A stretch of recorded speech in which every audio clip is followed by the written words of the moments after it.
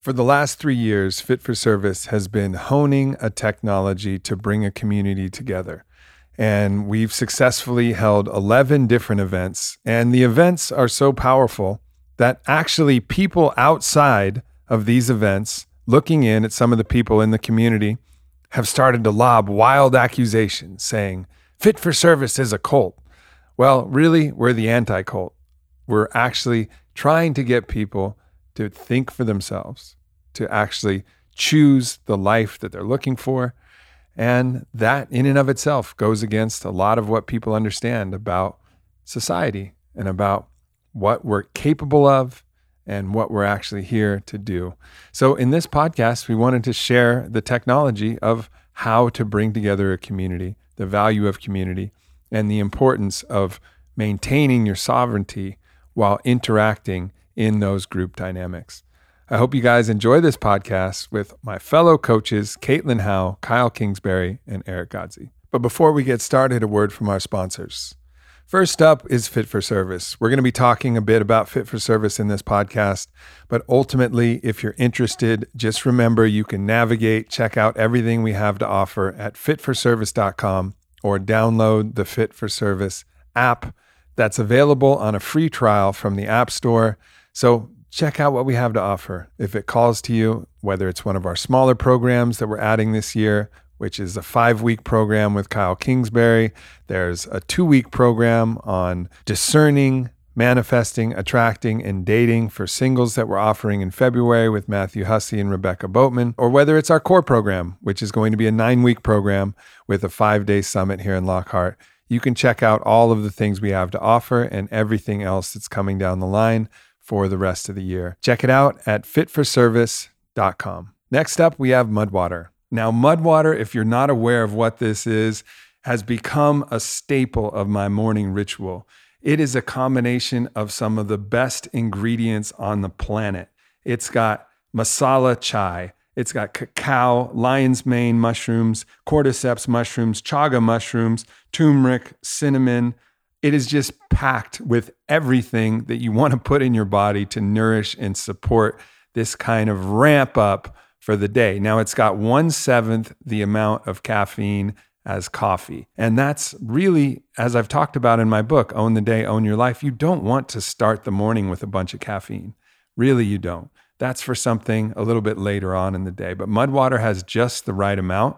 And the way I like to Mudwater is I mix a little Mudwater, I mix a little butter, I mix a little protein, and then sometimes some cashew butter, and I blend it up, and I have this delicious morning drink that I look forward to every single day. And sometimes I'll go back for a second Mudwater because it just tastes so good. And they didn't bother with putting a bunch of extra sweeteners in there, so you can sweeten it as you like. Maybe you're comfortable with real sugar. Maybe you want stevia. Maybe you want xylitol. Maybe you want monk fruit. Whatever it is, they leave it up to you, which I really appreciate, so they don't overdo it. It's just a phenomenal product. And they really did that by focusing on just creating the very best thing and absolutely doubling down on that very best thing. So I encourage you guys to give it a try. Their customer service is phenomenal. Their ownership is amazing. I know those guys over there. And it's just a great product and a great company. So I highly recommend it. So check it out, mudwater.com/amp. Now you spell Mudwater, mudwtr.com/amp. And if you go to that URL, you'll save $5 off on every Mudwater purchase. And finally, we have Onnit. And what I want to talk to you about with Onnit today is just how much I've been loving Alpha Brain Instant lately. So typically, I've just been using Alpha Brain Instant for podcasts and for special events, but I've been finding myself realizing that my entire day is better when I take Alpha Brain. And I used to think like, oh, maybe it's because I had a podcast and that energized me. And then I finally realized like, well, yeah, the podcast was great because I had a very focused conversation, but it's also the fact that that's what got me taking Alpha Brain Instant that day. And that is actually making a significant difference. And look, I should have probably recognized this a little bit earlier. I was a major part of inventing Alpha Brain, like for me not to even really realize what a significant difference it's making for me overall, even when I don't have something important. It was pretty powerful for me to recognize that. This is now something, I don't do it every single day, but it's not just on days where I have podcasts and recordings and important writing stretches. I'm using it more frequently, and I'm really enjoying just how it's making me feel overall. Period. Just my brain seems to fire better. I have more energy. That person that texts me, I'm more likely to text them back because I have that energy and make those calls that I in between the things. I just feel more alive, more alert. It's helping my mood, in interesting, positive ways as well. And so this is kind of a rediscovery of something for me that I've been familiar with for almost 11 years now. And just thought I would share that. Also, the Alpha Brain instant flavors are bomb, and there's so many of them now. So keep a lookout for that. Go to onnit.com/Aubrey if you're interested in checking out Alpha Brain Instant and saving 10% off of everything. Once again, onnit.com/Aubrey. And now an uninterrupted podcast on community with Kyle Kingsbury, Eric Godsey, and Caitlin Howe. Family, here we are.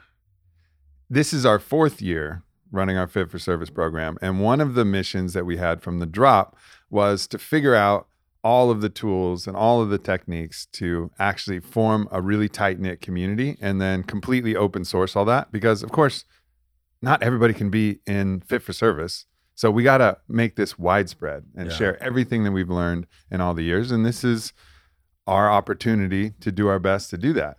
And what's interesting is that we set the goal to teach people, allow them to become fit for service physically, mentally, emotionally, financially, spiritually, romantically. But we wanted to create a community, a place where people could come together and feel like they were loved and seen and could meet people. And we did such a fucking job of it that now everybody thinks we have a fucking cult. And it's crazy. It's like bonkers when I hear it, because it's like, it's a fucking coaching program. Like, what are y'all talking about?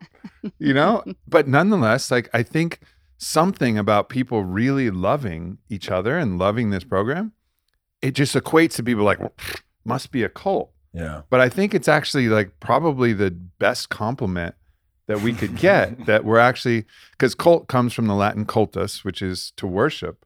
But the kind of reverence and the love that people have for the Fit for Service program, whether they sign up for one summit or they sign up for 2 summits or they sign up for 3 summits. We have a couple people who've signed up for more. There's people that have been in for 3 straight years. Yeah, people who've been in from the start, continually signing up to each different summit. But I think the feeling that people get when they're around somebody who loves a group of people, it freaks them out because of all of the examples that they've seen in the world. Yeah. But I think it's when I really take a step back, I'm like, wow, I think that probably means we're fucking doing our job. For sure. That's a sign that we're doing something right. And I've been thinking about this a lot because as one of the coaches, we get this question pretty often in the Instagram lives that we do, where someone will ask, what do I say to this family member or this friend who's asking me if I'm in a cult? And there are so many different threads that we can go down. But the first thing that I often offer is, what's the root word of culture? It's cult. And fundamentally what a cult, or what is being accused, is that there's essentially a collective story that's not like the story that I have, and people behave in a way that I don't behave, that can either scare me. It fundamentally is fear. And there's some interesting things there. But there are people who are not a part of our culture who would look at our culture, and if our culture was brand new and it was coming up on the scene, it would get the same accusation. And when you say our culture, you mean the American popular culture? Right, like modern Western Civ. Right.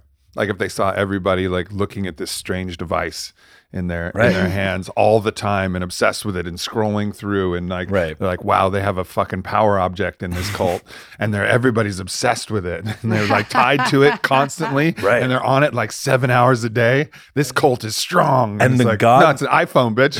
Fucking relax.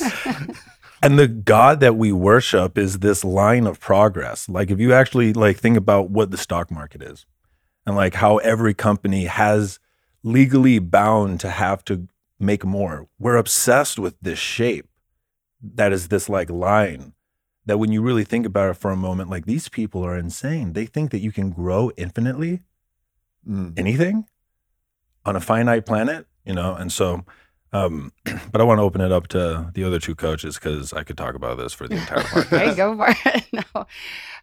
Yeah, I think part of that too is our culture. Largely, it's a bunch of individuals with tunnel vision, and you only see people really gather for, you know, festivals or concerts, and there's not cohesion there. There's not actually a sense of, you know, familiarity amongst the people that are gathering where they know each other and they can come up and give each other a hug and they can call each other by name.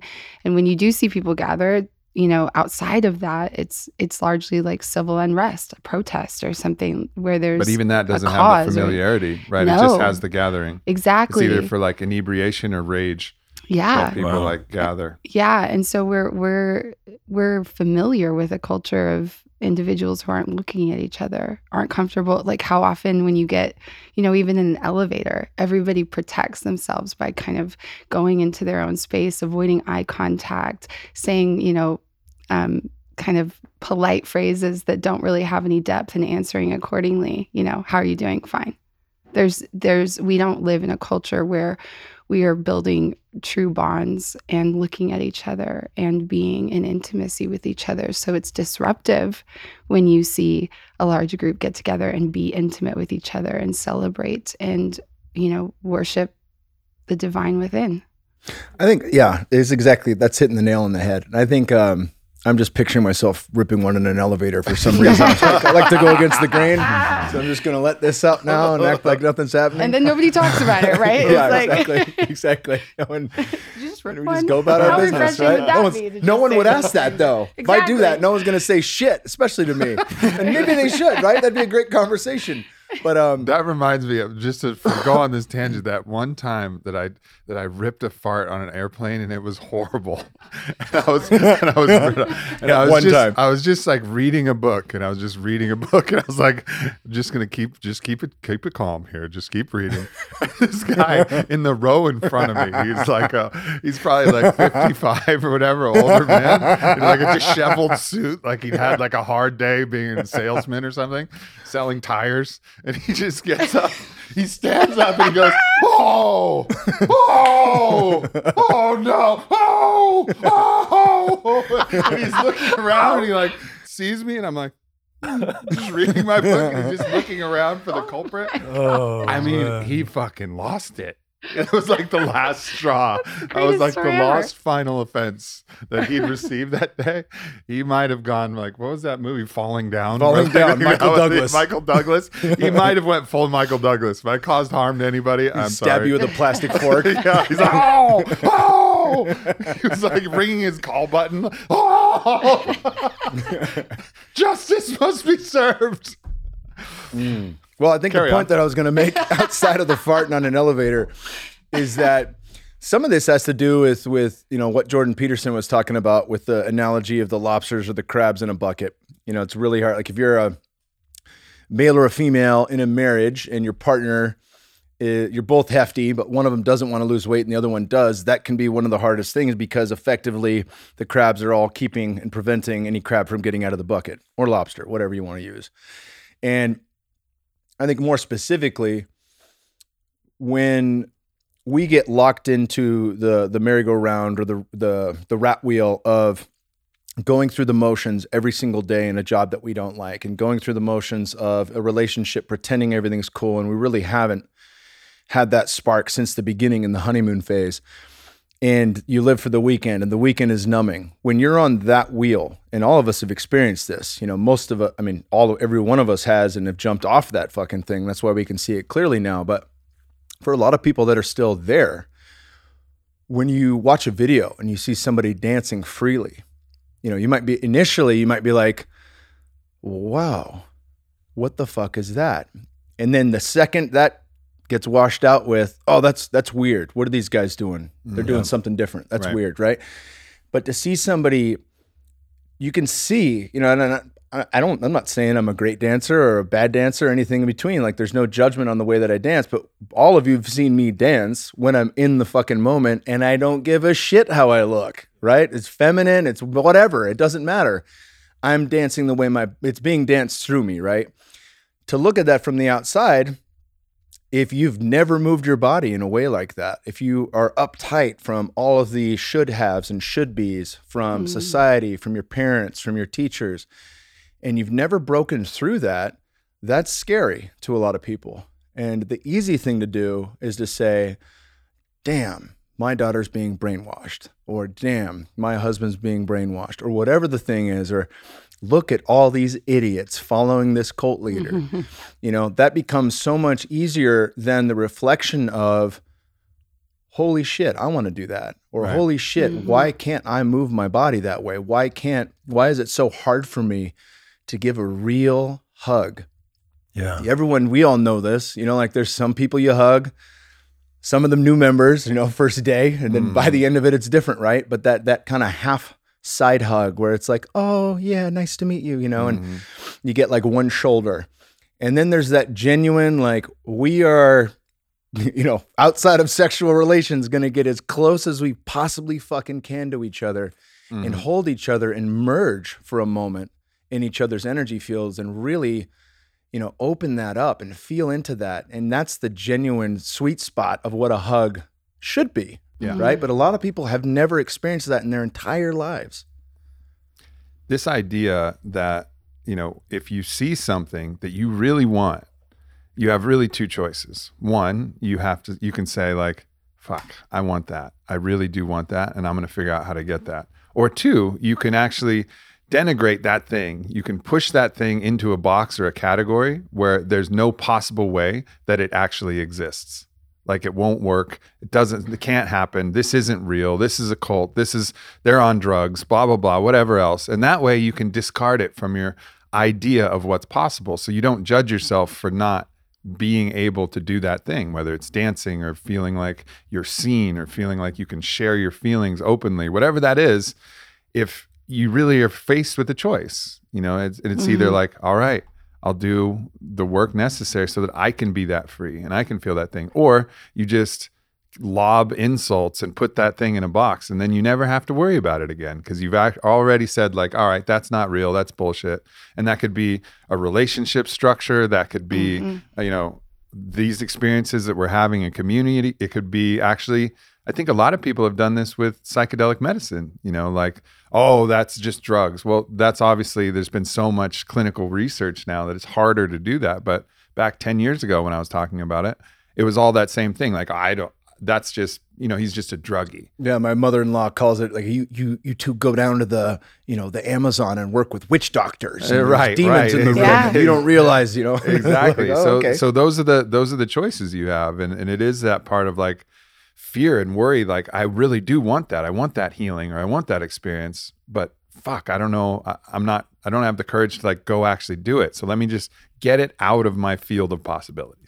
I think there's another deeper aspect too, is when you've invested in an agreement to operate a certain way, function a certain way, and you've been living your whole life in this agreement with a sacrifice. So you are basically agreeing to make yourself uncomfortable and numb out the needs of your body and the natural impulses of your body to make the collective more comfortable. You have now lived your entire life this way. And when you realize that there's a possibility of living another way, there's almost like this undercurrent of grief. For For sure. all of the 100%. years I have given up my constant invitation and opportunity to be in full expression of myself. And that could be crying too. That's another thing that we 100%. share Massive. with each other in this community. That's, you stifle it everywhere because, and the interesting paradox is we think of ourselves as individual, we operate individually, but we're actually making the sacrifice of our essential needs to make the collective more comfortable around us. So there's this interesting like subterranean depth that's grief. And, you almost have to double down on how you've been living to cope with that on some level. I think that's an aspect for a lot of people that's not even really conscious. Mm-hmm. Yeah, I love that. And the perspective that comes through for me really powerfully is feeling into the little child inside of the other, and that the child wants to dance. The child knows how to dance. The child wants to cry, knows how to cry, wants to laugh, knows how to laugh. And either through the parents or through the culture, they download an inner bully that's like, shut the fuck up, be quiet, be good, be how mom or dad or coach or culture want you to be. And whatever the external critiques are of us or of any group that the label cult is put on, and just by the way, feeling into how cheaply we throw that word around and what you're actually accusing when you really feel into it, like that's a word that our culture uses in the same way that like the Crusades used the devil. That it's this heretic. It's this word to represent like the worst possible thing, because when you really feel into it, if you put forth that label, you're saying a group is intentionally trying to rob the will of the individual and like hijack maybe their most divine aspect. And to me, that's like one of the heaviest critiques that you could ever like charge someone with. But anyone who is denigrating what they're seeing in other communities that they know that they want, if it's external, that's evidence that it's been an internal abuse of their own inner call to do those things for decades, and that there's massive compassion when I feel into like to see some, like every photo you've ever seen of Fit for Service, we're sober. Like, I think that that's one of the things that people misunderstand. We're not doing sex parties and we're not doing psychedelics. It's an explicit invitation to show up and learn how to cultivate these experiences endogenously. But if you see a You picture, said cultivate and didn't even get happy about that. Pun master Godzi. I really do enjoy these podcasts because they're usually pun free and it's like a great discourse that we have. Yep. But I just want to commend you for Just passing had to right over slip that that word. in. Right I thought of over it when you that said word. culprit. I was like, cult prick. Cult prick. so what In my I've head. done is I've Affliction. ruined everyone on this team because I've punned so much that now they are making the puns for me, and I In wasn't my even own meaning mind to do alone. it. But let me see if I can land what I was about to say. Nope, it's gone. This idea that people are accusing us of these wild accusations. The irony is that it's literally the opposite. We come with no dogma. There's no script. There's nothing. It's like, what is going to get you individually to the place where you can live the most flourishing life? And I think that's one of the keys. If we're going to go transition now into the keys of really cultivating, a community, one of the I things love is not to come with an agenda. I mean, we have a structure of different ideas of different initiations and experiences and things we're going to learn. Like coming up, we have beyond biohacking, mastering the body for total transformation, right? So how to use your breath to access different states of consciousness, meditation. We're going to do a race that involves this challenge from ancient Sparta that I don't want to ruin the surprise about. We're going to do some cool shit. Flow state with Jamie Wheel. Yeah. There's things that we have on there, but it's not, all of these things are designed to elicit someone's own self-awareness about where they need to go, what their next step is, without a dogma of trying to get them to do anything. Right. And I think that's the thing that people kind of miss, is oftentimes there's this intention about, even some of these other, I don't really feel like naming them by name because, people have been involved, but there's always this like intention for some marketing thing. Like, all right, now that you've done this, go talk to 10 people and you got to bring 10 people back into this fucking thing. And I think probably all of us know which program I'm talking about, but there's all kinds of shit that you hear about where it's like, you get people all fired up into this riled up situation. Then it's like, and then hit them with the pitch, Right. and it's like, that's, I think, where the people who are a little bit more sensitive are going to really push away from that. And that's something that's, I think, one of the principles for if you're starting anything like this is like, don't come in with a fucking agenda. Like if you're going to have people become fit for service, like genuinely be of service. Like that's the kind of thing, like genuinely be of service, and don't have that fucking hubris to think that what's going to be of service specifically for that person. Give them the container to Exactly. figure that out for themselves, whatever the fuck that is. What healing do you need? Let me see if I can support that. Yeah. Right? Without this top down, like, I know what you need. Like this is like a big part of the paradigm that the whole world needs to shift, which is reverence and trust for everybody else out there. Like, I trust you. I trust you to figure it out. If you want to dance, fucking dance. If you want to wiggle around and not dance, wiggle around. If you want to sit down and watch us dance, sit down and watch us dance. Yep. Like, do you, whatever you need to do. If we're doing breath work, go for it if you want. Chill out if you want. Yep. Like, this is your journey. You know, like, there's not an idea that I have that I know what you need. You know what you need. And like, you have to make the step, because if you don't make the step and someone else does it for you, then you're going to become codependent. Yeah, there are no healers, but for the people who hold space enough to inspire or allow or invite you to have your own intelligence, your own psyche and physical intelligence, originate your own healing. It's space holding to allow self-healing, and that's really the process that yields lasting transformation, is when somebody's own innate intelligence starts to spark and guide them in their own perfect, unique way for their own medicine to flourish. And I think when people see these, and there are people out there offering themselves as healers, I am going to fix you. And that's a big misinterpretation of what we are doing. We are creating a space to invite people into recognizing their own intelligence to self-heal. Yeah, it's we've talked so often about, sorry, brother, I know you want to jump in, but we talk so often about how much has changed from the very first year until now. And, the sum of all the parts are so much greater than we ever could have imagined because of the community specifically. That was the first thing that stood out, where it was like, damn, this thing is phenomenal.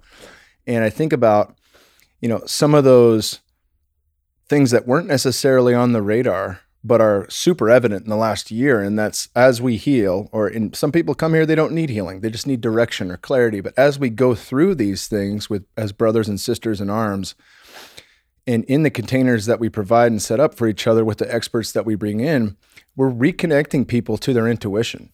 We're reconnecting them back to their internal compass and their daemon. They have connection now to the high self, whatever you want to call that. The inner voice becomes stronger, and the inner judge will always be there, but it can be recognized for what it is, and it can sit in the passenger seat. And with that, people can actually have full identity with the true self, and they can move into designing all the things that they want in their lives and taking steps towards that. Yeah, so that actually really helps clarify something for me. And it's that, like, the tragedy of a lot of classical psychiatry and even therapy and even kind of classic Western healthcare is, it's implied. You don't know. I know. Come to me and I'll give you the things that you need. That fundamentally is the opposite of what we are seeking to do with our container, and what I think any community that is going to be successful must do. And what we are seeking to do is, how can we create a space for you to go through whatever you need to go through, so you can connect to that inner voice, where now there is no external power that's in between you and what is right for you. And that's actually radical in the spaces that we're used to, that we call healthcare or healing or whatever the thing is. 100%. Think about thousands of years of religion, where the religious institution has been the middle person between a human and the divine. You got to come through me. Oh, you God? Yeah. Come through me. Pay me 10%. Come through me. I'll show you God. It's like, what? What the fuck are you talking about? That, this whole concept, and same in medicine. Yeah. And certainly doctors can have expertise. I think we've probably all gotten our life saved at some point by an amazing doctor. Yeah. But still, this idea that we can't take most of our health into our own hands, and that you have to go through this system, this middle person. Yeah, sometimes you need to. No fucking doubt about it. But for so much of the experience, you talk to someone like Dr. Zach Bush, and their whole point is to remind people of their inner healer. And I think that's why Joe Dispenza is just on this wildfire of like attraction to people, because he's showing people our own power to be our own inner healer. Yeah. And like this take our power back kind of mentality of like recognizing the sovereign majesty of the entirety of who we are. Like that is a revolution. I think it's part of the revolution that we're currently in, where more top-down control is being pushed onto the world, less trust, less reverence, and then other people are like, whoa, this is too much. And then so they're pulling back and being like, like I'm going to take my health in my own hands, and I'm going to trust myself, and so it's creating this kind of interesting contest between control and people recognizing and trusting themselves and each other. Yeah. It really, all of that highlights for me just it's wild to feel how we're just born so immersed in our culture that we don't even question that passive, like giving away of our authority. And really a fun and interesting and kind of mind-blowing question to ask would be like, what cult am I already in? Right. What cult was I born into? Am I ever pointing a finger at the powers that be that I surrender my sovereign majesty to? Like, let's ask that question. And it's such an interesting dance, and it's part of the beauty of getting to be a human, because nothing is A or B. Nothing is it's either this or it's that. It's this beautiful interplay of all these different things, and that one of the things that we have to balance is, how much do I need to come into myself so that I can come into a community? And it's not either. So you are not serving a community by completely giving yourself away to a community where you transgress yourself and you abandon yourself and you don't listen to that inner whisper. But also, you are not of service if you are only paying attention to what is healing for you or good for you at the expense of being in relation with others. And so there's this interesting balance between I'm sovereign to the degree that I can authentically serve, and I serve to the degree that I can be in alignment with what is true in my body now, which is not truth, but try to do something that doesn't feel true for your body now, and see what happens. So let's take this to somebody who's just listening and they want to start to create this kind of relational construct with their peers. Yeah. Right. And, a lot of us have had, I remember I was probably 24, 25. I was post-college, and I felt like, man, I really don't have a true friend. I don't have not a single one. And then I met actually Bodhi.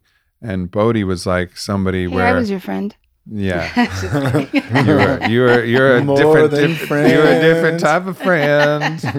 Different type of friend. Just kidding. Go on. But it was really about being. It was really about being seen. Like I felt like he really saw me, and I really saw him, and there was this kind of relaxing, like, holy shit. I think this is one of the 5 basic drives that we all have, is to be seen. But I think it's not about necessarily you have to meet that special person that sees you, which is the way that it was there, because I didn't have the technology to actually cultivate that.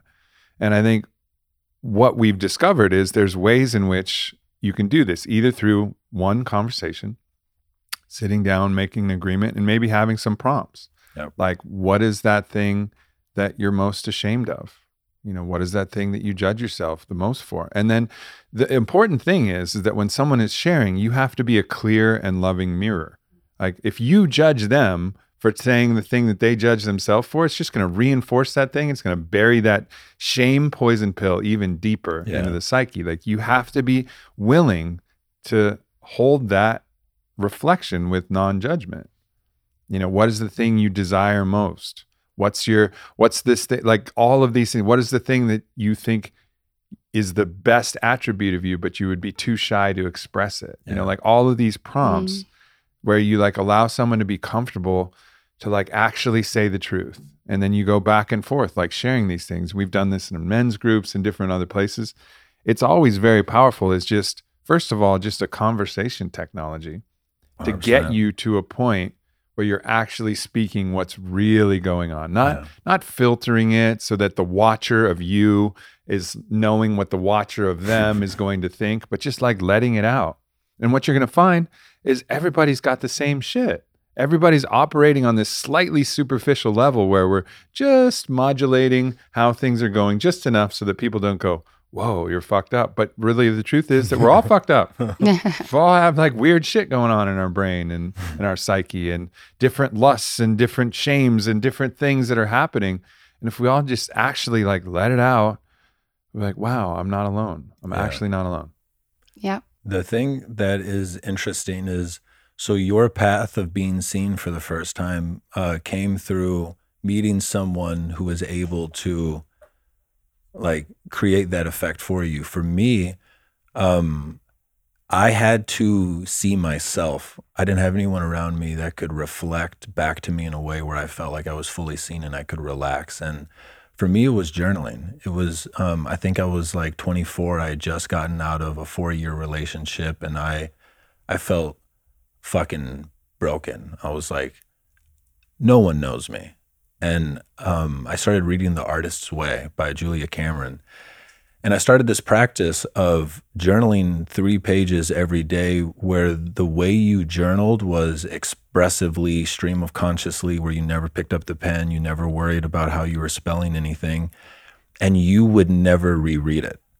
And that the point was just to be honest, just to admit to yourself whatever was true in that moment.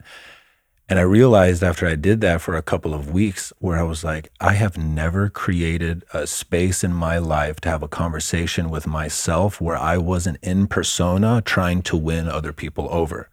I'd never had a space in my life where I was being honest with myself. And once I cultivated being honest with myself, and it took months, and like there were some brutal fucking pages, I could start to just be honest with the people around me who weren't used to that. And it actually weeded out a lot of my relationships at that point in my life, but it created a vibration in me where the first person I met after that became, still to this day, my longest tenured friend, because I had created the commitment in me to see myself and then just to share that with people. So it's like, there's 2 ways to do it. You can find the person who has the ability to meet you where you're at and look through your persona. And then there's the other way where you can start internally. And I love journaling. I think that's a great point about a good place to start. For me, I think one of the challenges is that this was 22 years ago. I was 18 years old. I do a psychedelic medicine journey with a shaman in the mountains of New Mexico. MDMA and psilocybin combination all night, alone in the hut in the fucking mountains with coyotes howling and rain swirling and a fire to keep me warm. And I went through that experience, and nobody that I knew in my fucking peer group did anything even fucking close to that, right? So like I spent all night feverishly writing and like understanding and actually getting to know myself through that. That was my like awakening technique moment where I understood the entirety of myself. But then I couldn't find anybody, and it's a different world now. I mean, fast forward 22 years, this shit's different now. Like everybody's like, yeah, I did ayahuasca 17 times and blah blah blah. Like, but it was just different then. And so I think one of the reasons that when I met Bodhi is he was just cruising around as a kid in New Hampshire, picking up mushrooms out of fucking cow patties and eating them, and like cruising down to the stream and hiking up a mountain and skiing on mushrooms at 10 years old. And like he was in it. So he saw me, and there was like a depth of like awareness of self. Like he knew himself as not only Bodhi the persona, but Bodhi the infinite, undying, unborn consciousness. And he could see me as the same. And I was like, holy shit, like I'm not fucking crazy. Like here we go. But I think it's a different world now, but I think it is very important to really be able to see yourself first. And I think if I hadn't done that, I wouldn't have found that person who could also see me in return. So it's a very similar idea. And this is not a recommendation to go do psychedelic medicine. This is like whatever your method is, you got there through journaling. Like whatever the method is, like to deeply know thyself. Yeah, I will say I grew up very, very shy, and I compensated and adapted to that as I came into my adulthood by being hypersocial. And so I've always had a lot of community, but a lot of it originated in my early 20s from getting myself in a state through drugs or alcohol where I could feel my inhibitions subside and be in full expression. And, it's been some work to unpack all of that, but I will say there's a couple of things that worked for me always. And one is seeing people. If you make a commitment to yourself to be present to somebody and really show up and see them, then it offers that doorway, like you're describing with Bodhi, where there's an opportunity for them to open up and actually be who they are. And a lot of the ways I built community was creating the invitation. I'm going to be in full expression. I'm going to see you and help you feel special and seen and like someone is presencing to you. And that, I could feel it in them, just open and feel like, yes, I'm invited into more expression. I'm invited into, being heard and seen. And I ultimately, started moving through my own rites of passage and finding deeper levels of myself and letting down some of those crutches I used to be more uninhibited and getting to actually. Wait, you let those down? I did. Hey, She's still got a pair in the corner. I mean, just in case she they're needs to bring more them out of like retirement. fun toys now, rather than like I depend on them for walking. Okay. Yeah, they're like it's like a cane with like a bedazzled sparkle like a rainbow dope, cane. like, that you staff. It's the walking stick. It's the staff with a crystal on top. Yeah, Heard. But the other thing I just wanted to mention too is poetry, like art. For me, I'm such a full spectrum being and had all of these dynamic sides of myself. It was like they needed a place to go. And so journaling was massive for me, being honest with myself in the journaling space, but also giving a channel for whatever felt too wild or too dark or too, unconventional to have a voice and be transformed into art. And every time I share it, there's this outpouring of people being like, me too. Thank you. Thank you. And that just invites that forward in other people. And so you get to honor all of yourself when you're willing to, take the full spectrum truth of who you are and put it into poetry or art of some form.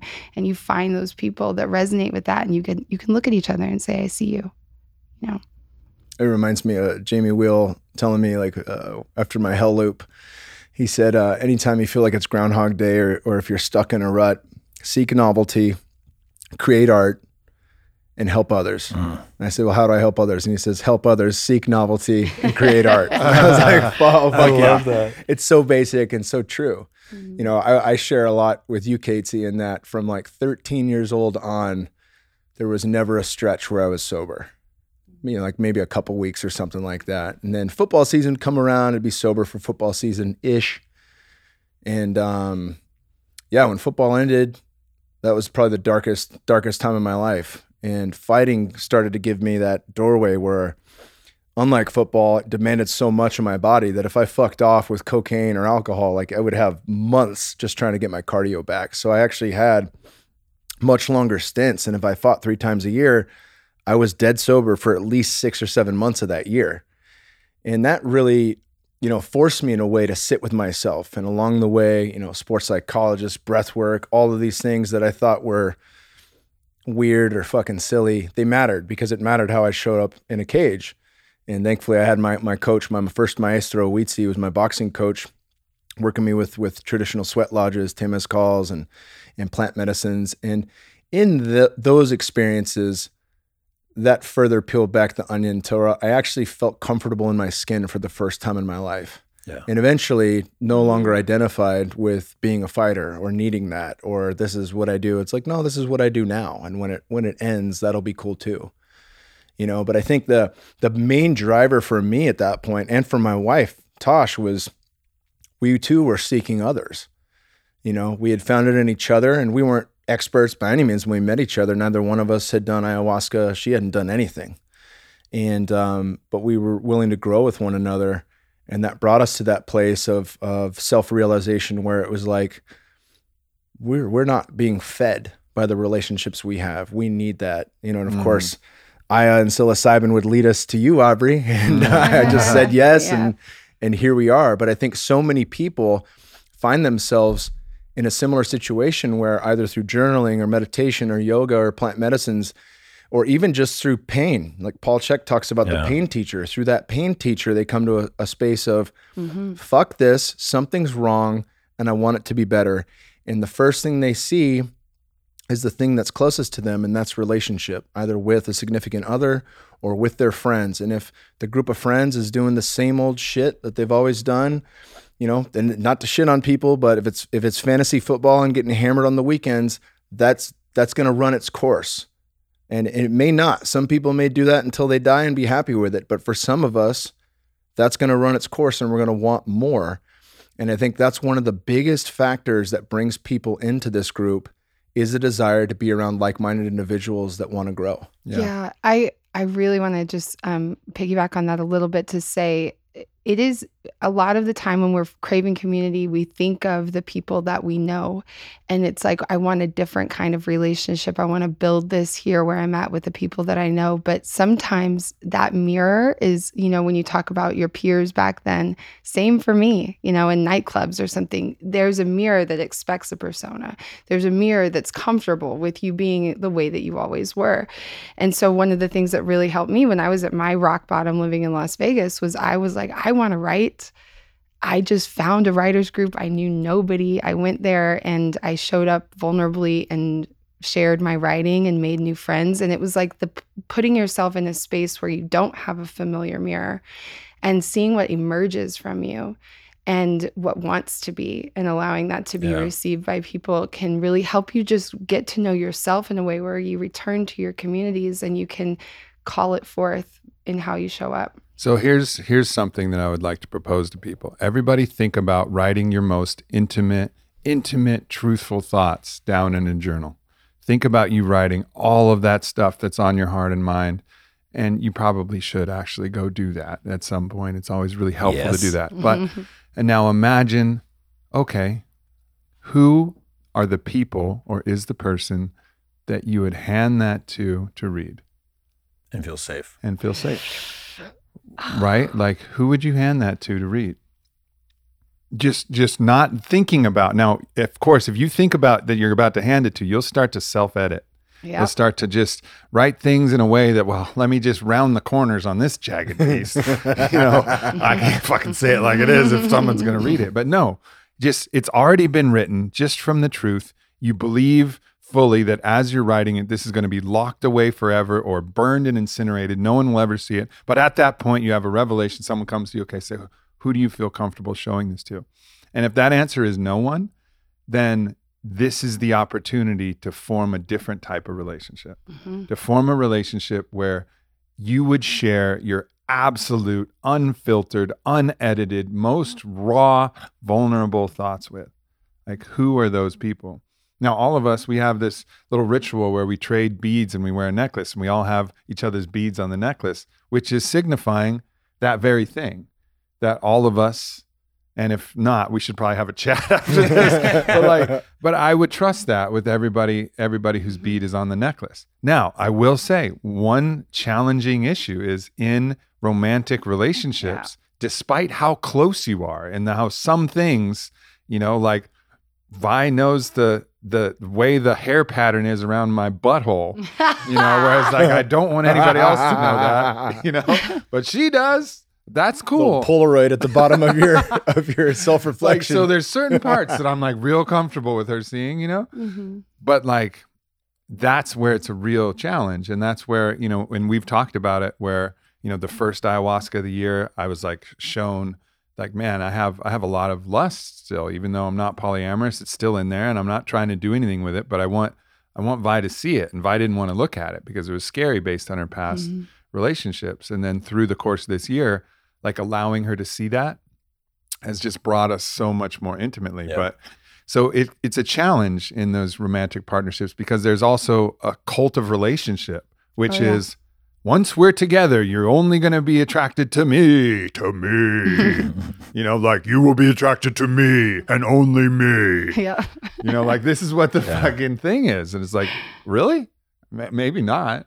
You know, I mean, like, let's be honest. Let's just be real. Nope, you signed a contract. I have it right here. Well, I was talking to my sister today, and my sister's had a lot of, challenging relationships as well. My sister Shannon, and she was like, I just want fucking someone to be honest, like be like, yeah, you're my favorite, but I'm still gonna want to bang some other women on the side, But you're the best of them. You're really the best of them. She'd be like, I'd fucking take that. Yeah. It's like, I'd fucking take it just because she's craving that honesty, because so much has been sheltered and hidden behind this wall of like, I'm going to show you just a little bit.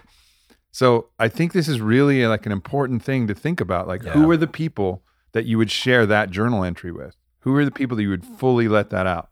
And what this brings up for me as one of the key components to cultivating community is essentially initiation rites, which is more fundamentally do hard shit with the people close to you where there's a clear set of rules and there's like a goal.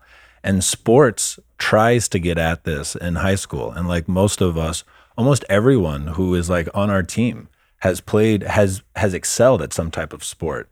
And sport, what it can do when it works is it can show you that you can go beyond what you thought your limits were.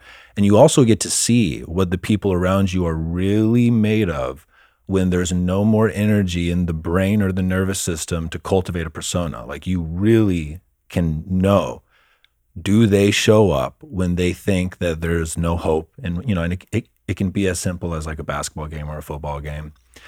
And that what we have found in Fit for Service is like breath work is initiatory.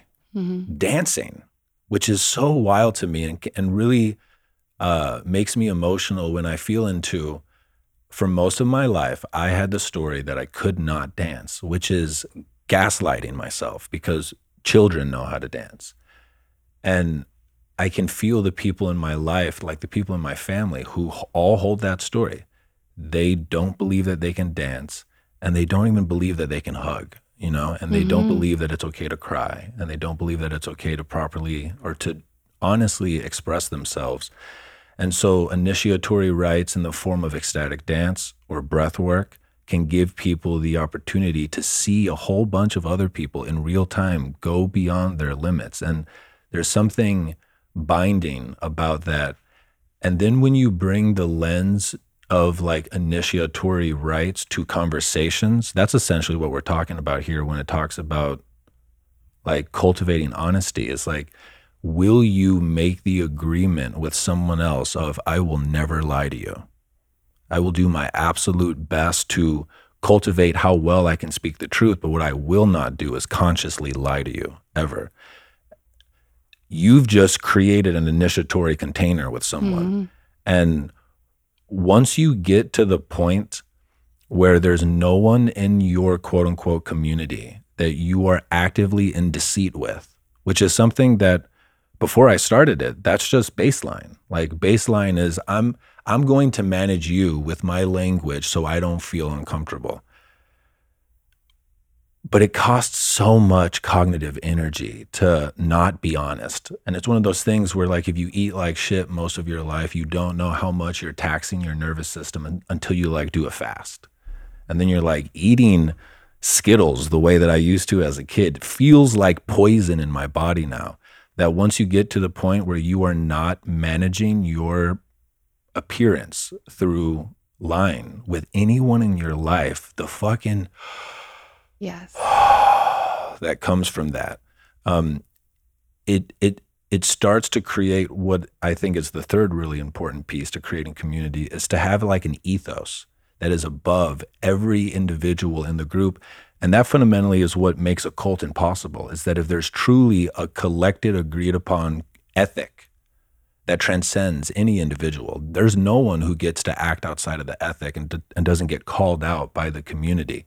That those three feel like really key aspects for people who want to start to create a community where they're at. Absolutely. And I think there is an opportunity for anyone listening, for all of us right now, to start with ourselves. if you create an ethos for yourself and how you're going to relate to yourself, and you give yourself permission to express in truth to yourself, that's a massive baseline to start from. Because I mean, I'm personally recognizing, still moving through this process, and it may be a lifetime, of work, but there are so many ways where we inhibit our truth from ourselves, even in the privacy of our own space. Yeah. I'm not, you dissociate from anger, from shame. We hurry ourselves, we busy ourselves, we feel the tears rise and we suppress them. And so much of the ethos that we can create for ourselves is radical permission for the body to do what it needs to do. I love that. And when we practice that with devotion, we learn to give ourselves permission to express in a way that becomes an invitation to everybody around us. So if we can be with what's arising and let it move through our bodies, and maybe that's dance alone, weird, in our underwear in our house, or maybe that's, screaming and raging.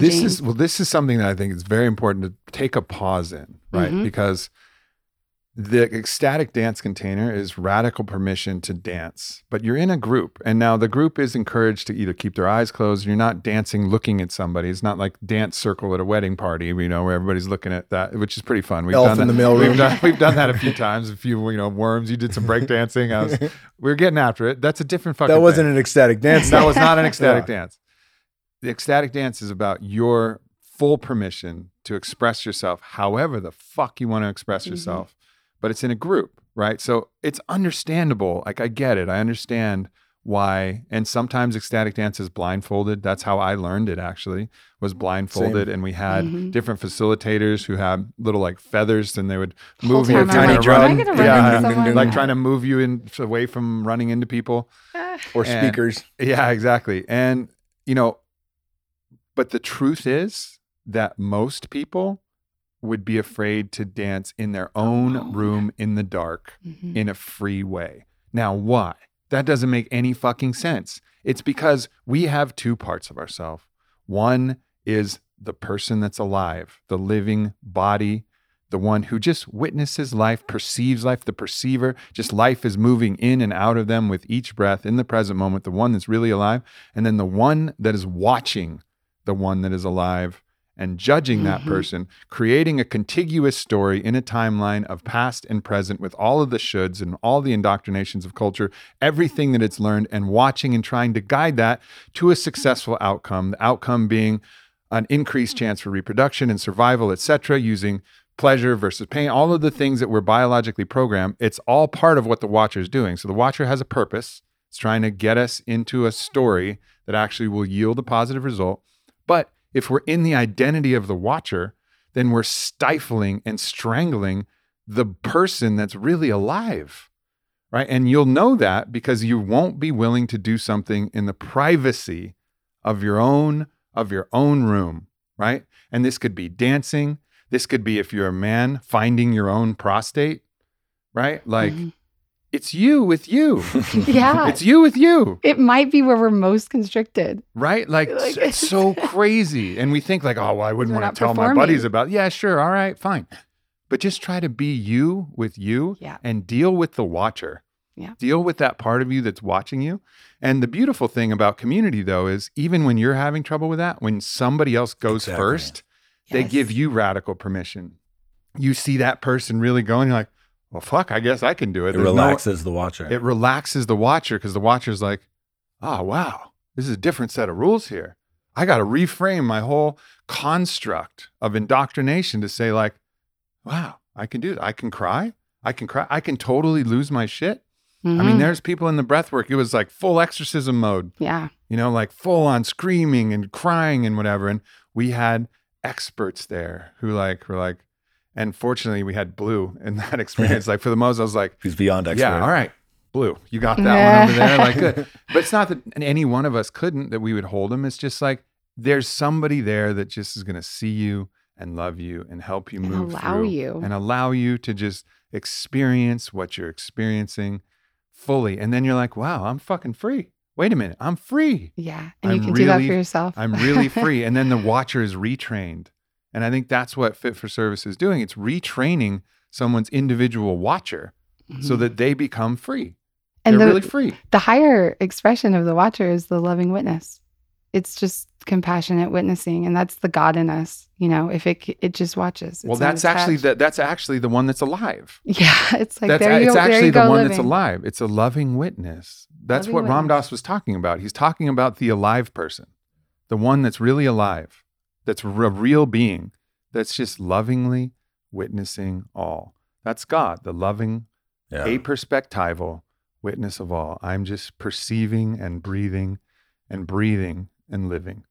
I think that's the spectrum of our human experience. The human is divine, wildly divine, but the human is going to fully merge with the experience, have all of the emotions, feel all of the pleasure, feel all of the suffering, and be in that. And you get to kind of move as a human being, a conscious human being of a divine nature, move from loving witness to full immersion into the human experience and have the full spectrum of what we came here to be. This reminds me of Sam Harris's argument back in the day that we don't truly have free will. And that is because of, the societal impulses and nature and nurture, all of those things, the biological drivers that are behind us, that we can steer, but we don't have full range of motion with the wheel yet. And this is really what we're cultivating together, is to give people back that steering wheel. It's to give them full access to the full range of motion of their entire being, and then they can decide. Yeah. And they can also, with that compass, catch themselves back in the old narrative, like, holy shit, I did it again. Oh, that's okay. That's okay. Yeah. Wow. All right. That's cool. That's okay. It's like when you first learn how to meditate and not beat your own ass for not doing it correctly. Right. Where you're like, idiot, that was 20 minutes of fucking thinking, like the second that dissolves, like Emily Fletcher said, she's like, you could have 19 minutes and 30 seconds of pure trash, but if the last 30 seconds you're able to quiet your mind, that's a success, because it's just a practice. Yeah. There's no good, there's no bad to it. And a thing that comes up for me that's really interesting is, for like 10 years of my professional life, I thought that the key to helping people was to help them change their stories. And then I started researching trauma, because we were actually working on a book, and I was doing research on like what creates addiction. And I found Gabor Mate, and he was essentially like, all addiction comes from trauma. And I was like, I've heard that word, but I've never really studied it. And I started going down that rabbit hole, and it revolutionized entirely how I see people can heal themselves, and that it actually starts with the trauma of the body. And a really interesting thing to feel into is, if the body is traumatized, and there's no one in our culture that is privileged enough not to have trauma, that if the body is traumatized, what the watcher is seeking to do unconsciously is as if it doesn't have free will, that it's flinching in a way based off of things that happened in the past, where it's unable to fully express. And what I've learned just in the last couple of weeks through working with a physical trainer, because I have a decade of trauma in my shoulder from an injury when I was in high school, and that the truth of my body, without the presence of someone to push me beyond it, would actually be to keep me in my trauma. Like, I would not go beyond what feels safe, because the authentic life flow of the living one is like, no. And it took an external person who I trusted to tell me, you're actually safe. Your body's signals right now are incorrect. Trust me. And I fucking hated him in that moment. But then I went beyond, like, physically, I went beyond a range of motion that I would never have gone beyond if I was only listening to the intelligence of my body. And so when I think of the watcher, like, the ultimate expression of the one that's living would be that Ram Dass, God, breathing. But the ultimate expression of the watcher is like, it's the just right parent. It's the one that can see the child. And it's like, I see you. I feel that you're telling me that you can't do more. You can, and you're safe. And it's one of the things that we are constantly trying to learn as space holders. What is our responsibility when it comes to honoring where their body is at right now, honoring what the child is really saying. And then when do we ask them to go beyond? And we still haven't figured that out. Like that's a constant like musicalness. Situational. Yeah, you got to really read the situation. What occurs to me is if you define cult as a way to actually indoctrinate and put a new set of constructs into the watcher to control people, what actually is happening is we're the anti-cult. It's really the irony of the situation is the accusation is we're actually the opposite, because what we're trying to do is restore people's radical free will. Yes. Like the radical freedom and sovereignty that we all have. Like that's, if you were to boil down what we're actually doing in Fit for Service, it's absolute radical freedom and permission to be you in the fullest extent of what that is, beyond all of the programming that it is. It's really the anti-cult. It's the unwinding and unlearning of everything that's kept you small, kept you restricted, kept you from being the fullness of who you are. And the example that we all try to set, I mean, one of the things that I know about leadership is if you want to lead, go first. And this is always a way. When we did that exercise in Sedona, where the idea was to share something that was really deeply challenging in your life, something that was really hard. I knew that the way to get this kicked off was to go first. And I shared the story, to you about when my father became mentally ill and I had to go into the house and I had to confront him and I had to let in the police and the police took him away. And it's a very powerful story that's actually getting woven into the Darkness documentary from what was filmed there. But I just broke down and I was just sobbing. And there's, 200 people watching me just drooling and sobbing and crying, and you being there and just putting your hand on my heart and saying like, I see you, I see you. Yeah. And then all of a sudden everybody else is like, well, fuck, I guess I can say some shit too. Yeah. I guess I can share what's really been hard for me. I guess it's okay if I cry and lose it. And that's, I think, the big thing here is that if you really want to lead and you really want to do this, go first. Go first. Just have the courage to go first and be like, and then you'll see that maybe some people won't be ready yet. And then that's okay. Then you know where they're at. That's all right. But if you go first, it gives the permission for everybody else to be like, okay, this is safe. It feels like, with Eric's metaphor of the parent instead of the judge, like the antidote to what the like the shadow parent or the parent that kind of shaped us, whether that was society or religion or our own parents, was the withdrawal of permission. So that was all shaped by saying no, you can't behave well. And we have a lot of unlearning to do there. And it starts with permission. I just had a radical experience this week where, because I was so deeply ingrained to be good, to be a nice girl. And it helped me feel safe. We're animals. The watcher is helping us survive. It believes it is. It believes it is. But what, your story is so powerful. It made me emotional because at a certain point, we can't trust it anymore, that it's actually got our best interests at heart. And I had permission from someone I'm working with to work with a dream I had where I was being attacked by a man. And he said, what did you want to do in that moment? And I said, I wanted to turn around and grab him by the throat and throw him. And he said, he put pillows in front of me and he said, do it. And I was like, I can't, like it feels awkward. And I was choking the life out of this pillow and screaming, don't fucking touch me. Don't fucking touch me. I'll fucking kill you if you fucking touch me. And I mean, like, I was in like kill mode, but I realized like my whole life, everywhere I walk, the story is like, make sure they like you so you don't get hurt. See a stranger on the street, you smile, even if you feel something in your gut, especially as a woman. And all the times I let people touch me and I didn't say what I was feeling. And what I was feeling was I want to turn around and grab you by the neck and fucking kill you. And just to have that space to express that.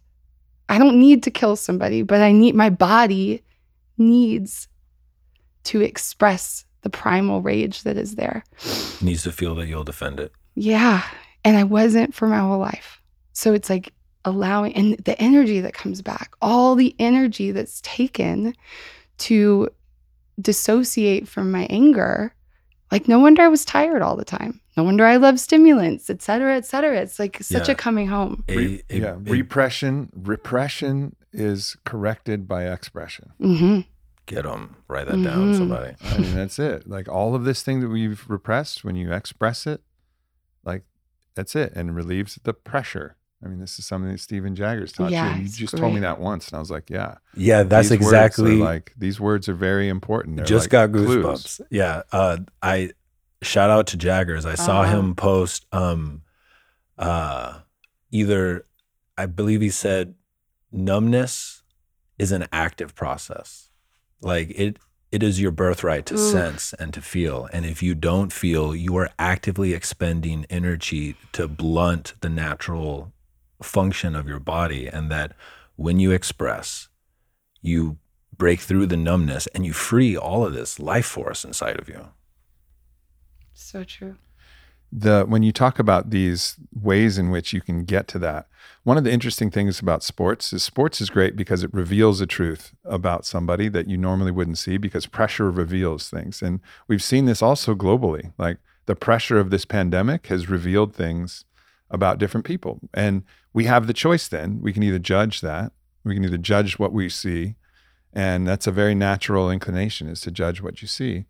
But the other invitation is to look at it from the ceremonial context. 100%. And that's the beauty of seeing something as a ceremony. When you see it as a ceremony, like you see breath work, there's no judgment, right? Like if someone's crying, if someone's rageful, if someone's going through whatever, it's like, oh, this is a ceremony, you know? But we have the invitation to look at life like a ceremony, or sports like a ceremony. You know, if someone's like getting really hard on themselves and beating themselves up, all right, this is their ceremony. How do you hold space for that? If someone's like gets panicked and terrified and freezes in a moment of challenge, like, okay, that's a ceremony. Like, how do you be there for that? Instead of getting in that place of judgment. So I think a lot of times we use these kind of intense things and then we reveal something and then we're like, well, we found out what's wrong with that person. And maybe that is the right choice. Maybe there is a discernment that you need, like, all right, we're not in alignment yet. And so I do really like playing sports with people. I like seeing what's underneath the surface there. I like going through these things, but I haven't reached a level of consciousness and universal radical love where I don't still be like a little bit judgmental, unless I've overlaid the ceremonial context, which is the whole entirety of a Fit for Service experience. Is like the whole fucking thing is a ceremony.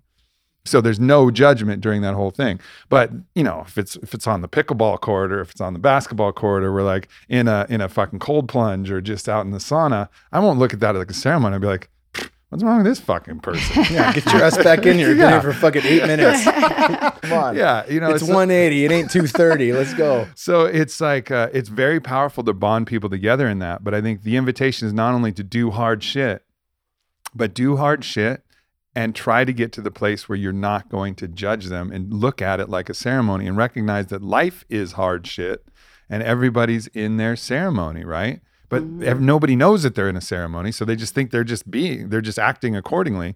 But like, we're all being tested always. Like, how are we going to respond? How are you going to respond? And how are you going to respond as a witness? Yeah, the interesting thing to feel into, and I wrote about this a little bit a couple of days ago because it's been really heavy for me, and it's that when you overlay the ceremonial context, you're essentially saying, how is this happening for me? And how is this happening for us? And one of the things that I've been feeling into is most people's default is, how is this happening to me? Or why is this happening to me too? Right. It's essentially to look for not how can I learn and grow from this, but who's at fault for why this is. And the thing that I've been feeling into, and this is also like an interesting thing about anyone who wants to be a part of a community, and it's that these agreements are psychotechnologies, and they're incredibly powerful when you claim them for yourself. If you ever try to force someone else to claim them, I think that's where you're transgressing, because that's essentially where you're robbing them of their ability. And it won't work. It won't work. And it has to be chosen. And it can fucking hurt other people. Like when you look at someone who isn't ready to put on the ceremonial contacts and they've been through a tremendous amount of pain, and you tell them, this is happening for you, it feels like one of the cruelest things that you can do to someone, because for them, I think why it feels cruel is you haven't bore witness to me to the point where you get to say that to me. And largely that's because they haven't witnessed themselves fully or allowed themselves to be witnessed by you. And that for anyone who is trying to cultivate community, whatever the agreements are, they must be self-chosen and they cannot be imposed. One of the things that I recall from spending time with Mike Dolce back in the day is he said the favorite part of his job was at the very end of a weight cut. And Mike Dolce was helping a lot of fighters go through weight cuts, because at the very end of the weight cut, when they're completely dehydrated and they're in that hot bath for the fucking 10th time, spitting in a cup, trying to get the last fucking ounce of moisture out of their body, there's a real truth that emerges. And sometimes the truth is that person is a fucking dick, just like angry.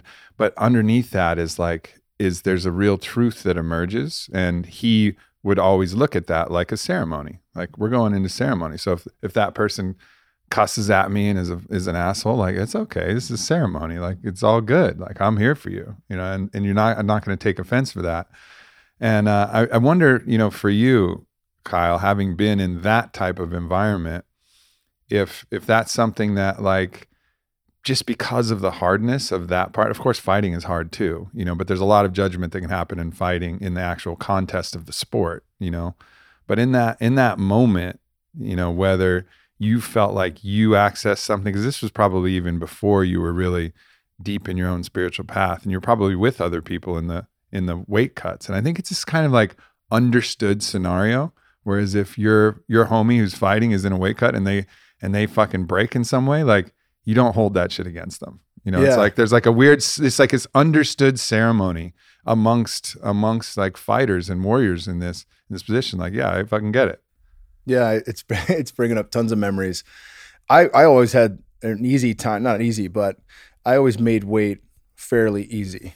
I put it back on, but it wasn't the right way to put it back on. I could get it off quick, and it just, it affected my cardio immensely when I was fighting. But bringing up memories, like I know Weedsy would take us to do a sweat lodge before each fight camp to really get clear on what we were going to focus on and what we were trying to accomplish and what needed to be exercised out before we got really serious about the camp.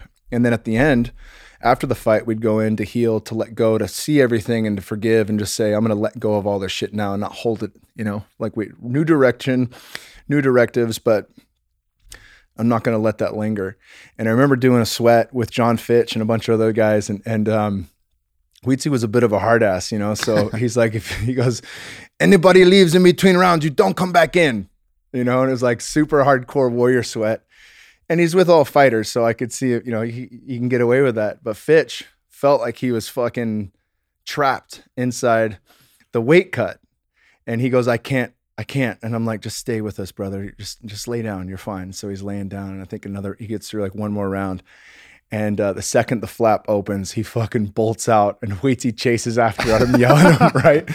And so I asked John, I was like, what happened, man? And he goes, there was a weight cut that I had where Bob Cook, our coach, actually stood at the door and locked him in there until he made weight in the sauna, right? And so he felt like he was back there, like fucking locked in the sauna until he made weight. And I was like, holy shit. So whatever judgment I had in the moment about like, come on, dude, don't be a fucking pussy. We're all sitting in here, at that point, it was like, wow, it brought me to like another level of the game in recognizing just how hard each person's experience can be, and like every little memory like that. I mean, we do breath work. We've done quite a few breath work journeys. We've done Iboga together. We've done some really gnarly experiences with plant medicines. And, initially, if you see somebody struggling in breath, it's kind of like, come on, it's breath work. But like the second that voice comes up, it's overcome with the John Fitch story. It's overcome with, my first time I fucking completely broke down and was turned inside out and shit my pants or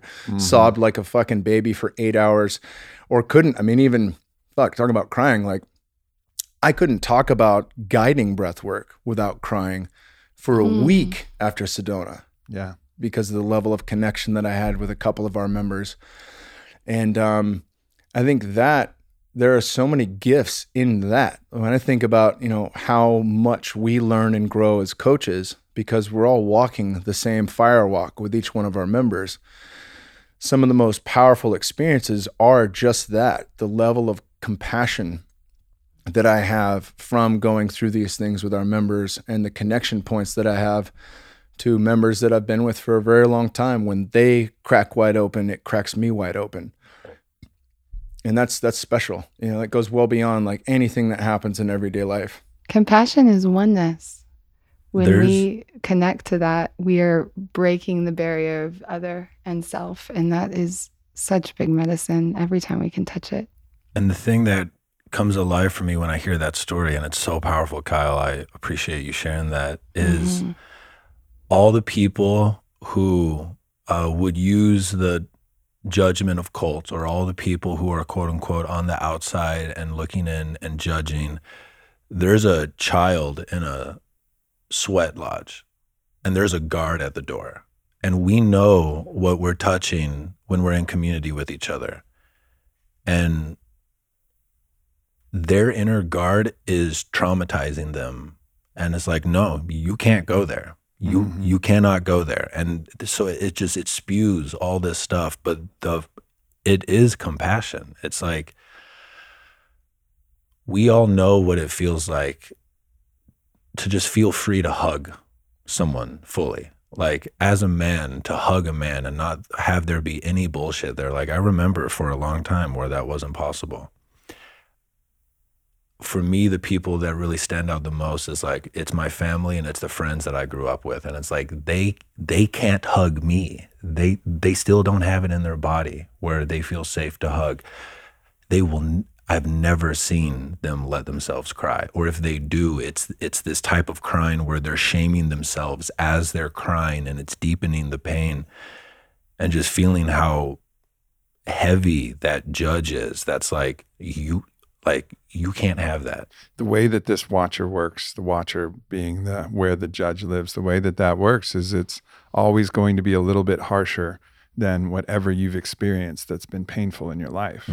So that's how we prevent ourselves from getting in that same situation that hurt us. Well, if our own internal watcher is more severe than the external watcher, well, then we'll be safe because we'll navigate ourselves away from that situation where we're really hurt. And this is like, I can think back to my own life of certain situations where my watcher was activated in a way that took a long time to unwind. All right, first one, I really liked My Little Ponies.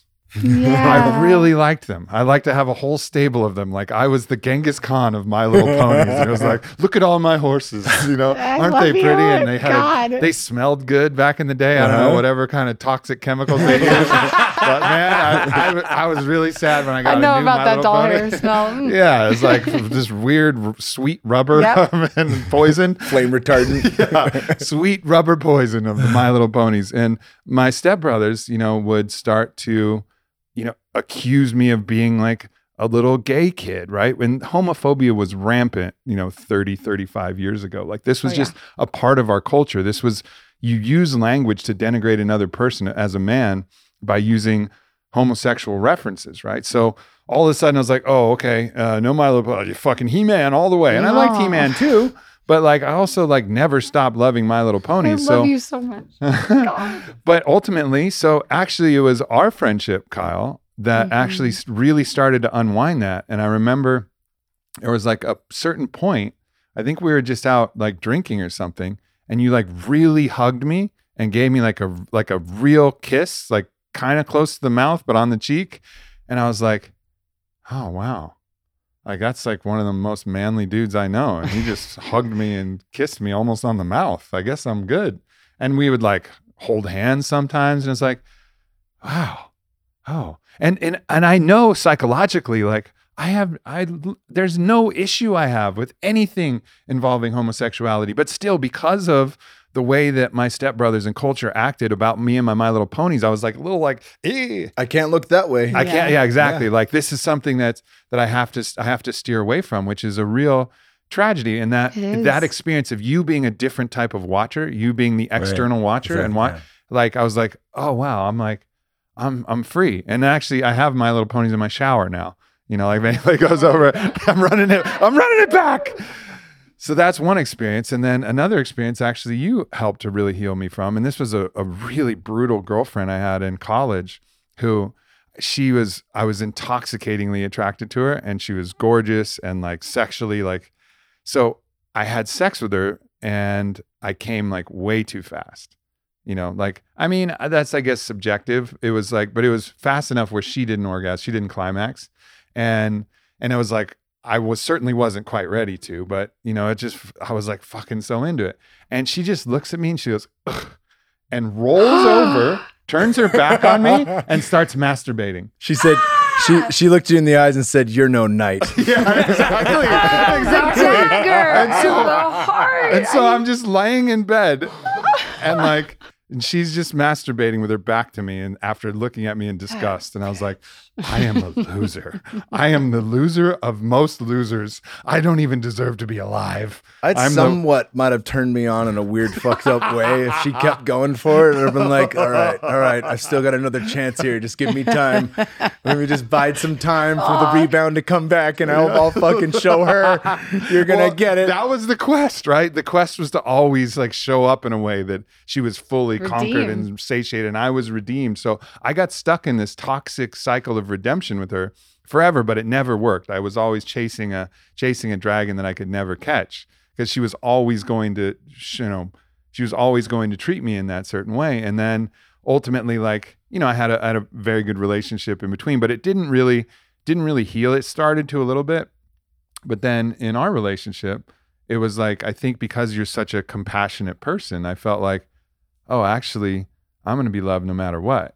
And then it went from, you know, this kind of like fearful response, which was then creating the reality that I was afraid of, more likely, of like, sometimes like I couldn't actually get hard enough, or sometimes I would come too fast because I was so terrified of this external thing that happened, and then so terrified really of me punishing myself because, you know, that girlfriend was gone. But I was so afraid. My own watcher got so harsh to me that I was so scared that it was actually ruining sexuality for me. And then we get into that relationship, and then everything starts to heal. And then all of a sudden, I'm like fucking King Kong, like beating my chest on top of the bed, like, I'm all this man. You know? And you stayed that way ever since. It has healed. Yeah. But it's interesting because, you know, for me, these patterns are so deep. And I think the point of this is I'm very blessed. I'm so lucky to have been in relationship with you, to have found you as a friend, you know, to heal and really correct these things that psychologically I knew this was all bullshit, but I needed like a reflection to like help me like break the pattern of my own watcher. And I think at the highest level, when you can find these people that you really connect with in that way, you can correct these patterns. And at the same time, recognizing how hard it is to correct your own patterns, like, maybe we can lay down the venom stinger of judgment that we're trying to stick everybody with in society, because as you said, understand that their watcher is tormenting them, is absolutely tormenting them. And we like, our watcher adopts the watchers that we allow to be in our space. So for you and that girl, your watcher took on the qualities that she, you know, reflected to you about who you needed to be. And that's why it stayed with you. And we get hooked into relationships or familiar constructs and you know, communities that may not be the most self-loving. And so if we want a healthy, loving witness, better, you know, healthy parent watcher, how we need to look at those relationships and really just at least draw a line in the sand of self-love. That's like, my one commitment to myself is going to be ruthless self-love through choosing wisely with who I'm going to be around until I can really hold myself and be that permission slip to everybody else around me. Yeah. The thing that arises for me that is interesting is like the fourth quality of cultivating a community, and you kind of touched on it a little bit, Caitlin, which is being of service through your true expression. Because when you do that, you put forth the best representation of the watcher that the people around you could begin to integrate. Mm-hmm. Like, you've taught me just through your behavior that it's okay to use aggression for the good. I have a long history with how I grew up where any expression of aggression meant that I was just like my dad, and that was never a good thing. And that was a thing that haunted me for a long time. You taught me how to fucking express myself in a way where like my vitality, my quote unquote sexual energy can be in a room and that be okay. And that's something that I repressed, for a long time. And you taught me that it's okay to be a fucking savage. And that was something that I knew in basketball, but basketball was the only place where I felt like I could express that. And when I got injured for like 12 years, I watched my body like deteriorate. Like when I first came to On It, I was like a Skeletor type thing. Old videos of Godzi are like, who is that? Yeah. And that like you ate old Godzi and became new Godzi.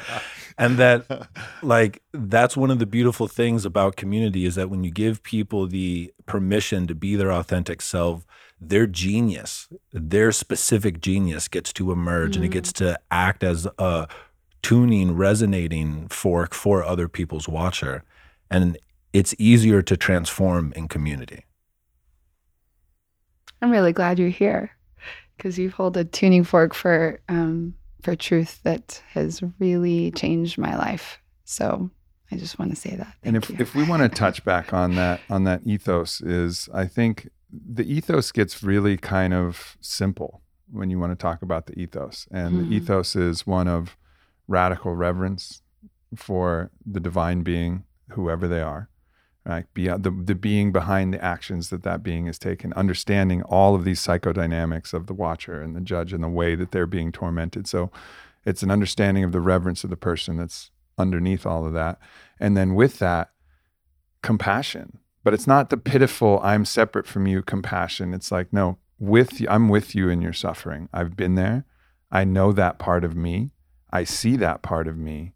And I'm willing to feel that with you.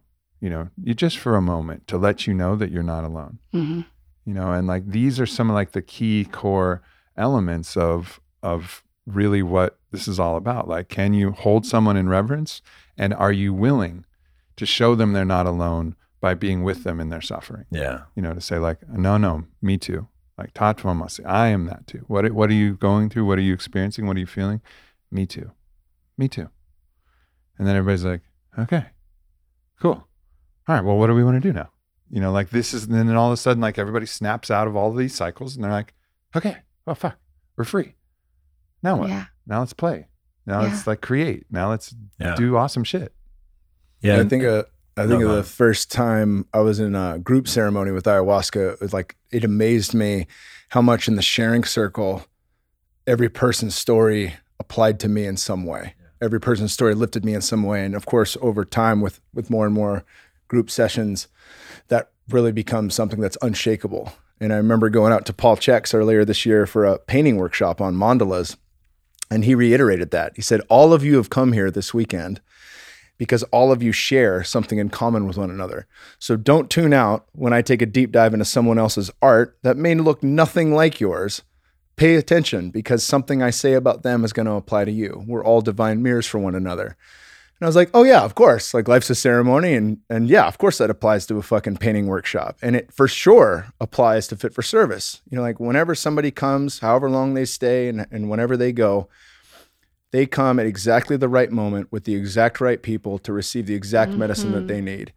And whoever out there wants to form their own group, trust in the fact that whoever's decided to show up in that group, each of you is a mirror for one another. Each of you is experiencing something now or in the past or will very soon and can relate to each other in a way that really no one else can. Yeah, the quote that comes up is, where two or more of me are gathered, there I am. Where two or more of you are gathered, there I am. And that was coming from God. Right. Yeah. That I think the fifth thing for building a community is commit to meet in person. Charles Eisenstein has this quote where he said that like gatherings or festivals are synchronicity amplifiers. Synchronicities are one of those things where I was a hardcore scientific atheist. You couldn't tell me shit about shit without me arguing with you about how it wasn't real.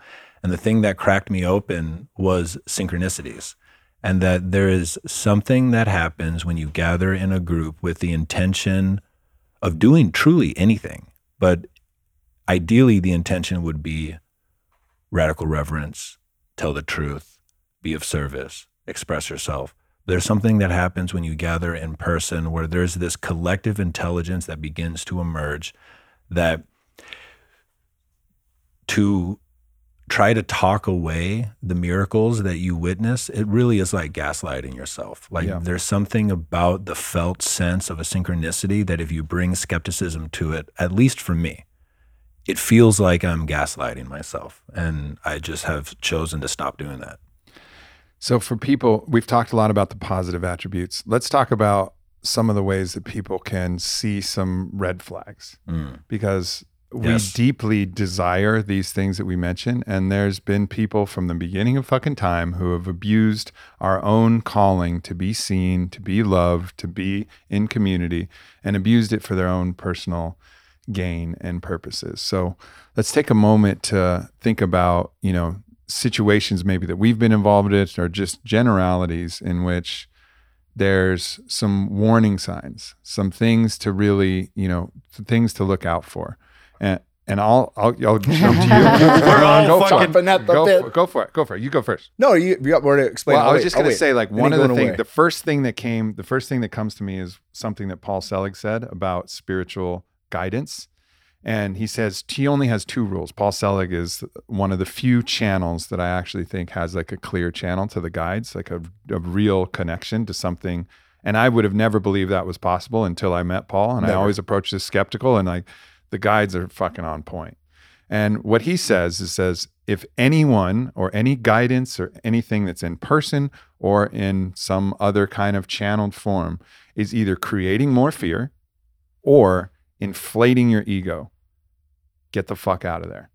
And I see this so often with so many different types of, leaders. They're either in some kind of doomsday situation, creating fear. Well, fear is one of the best ways to control somebody, right? And then the other way to control somebody is to inflate them, is to really make them and give them some story. Like, I know certain psychics that tell everybody that they're like the queen of and the emperor of this fucking star nation and this fucking thing. And there's like, they've probably told 14 people that they were Cleopatra in a past life. Like, I don't know how many people can be Cleopatra, but like not that many, probably one. I don't know exactly how it works, but I don't think, the collective Cleopatra. But all of these things that you see are like, they're like very, for me, I've used those 2 as like 2 bumpers that I can always anchor to is like, okay, is this creating more fear or is this inflating me in some way? Because both of those are fucking dangerous. The thing for me that is really alive is if the leader of the group or one of the collective ethos of the group fundamentally turn you away from your daemon. That if they seek to be the arbiter of your truth above your daemon, you like that inner whisper, red flag, I will not be a part of it. And fundamentally, I think that one of the stickiest points in the quote unquote spiritual community or the transformational community are guides or channels or whatever you want to call them, because they seek to be the daemon for the other person. And if they're not impeccably clear, they're projecting their shit onto someone else in a type of container where the other person allows it to supersede their knowing. And that to me is absolutely a red flag.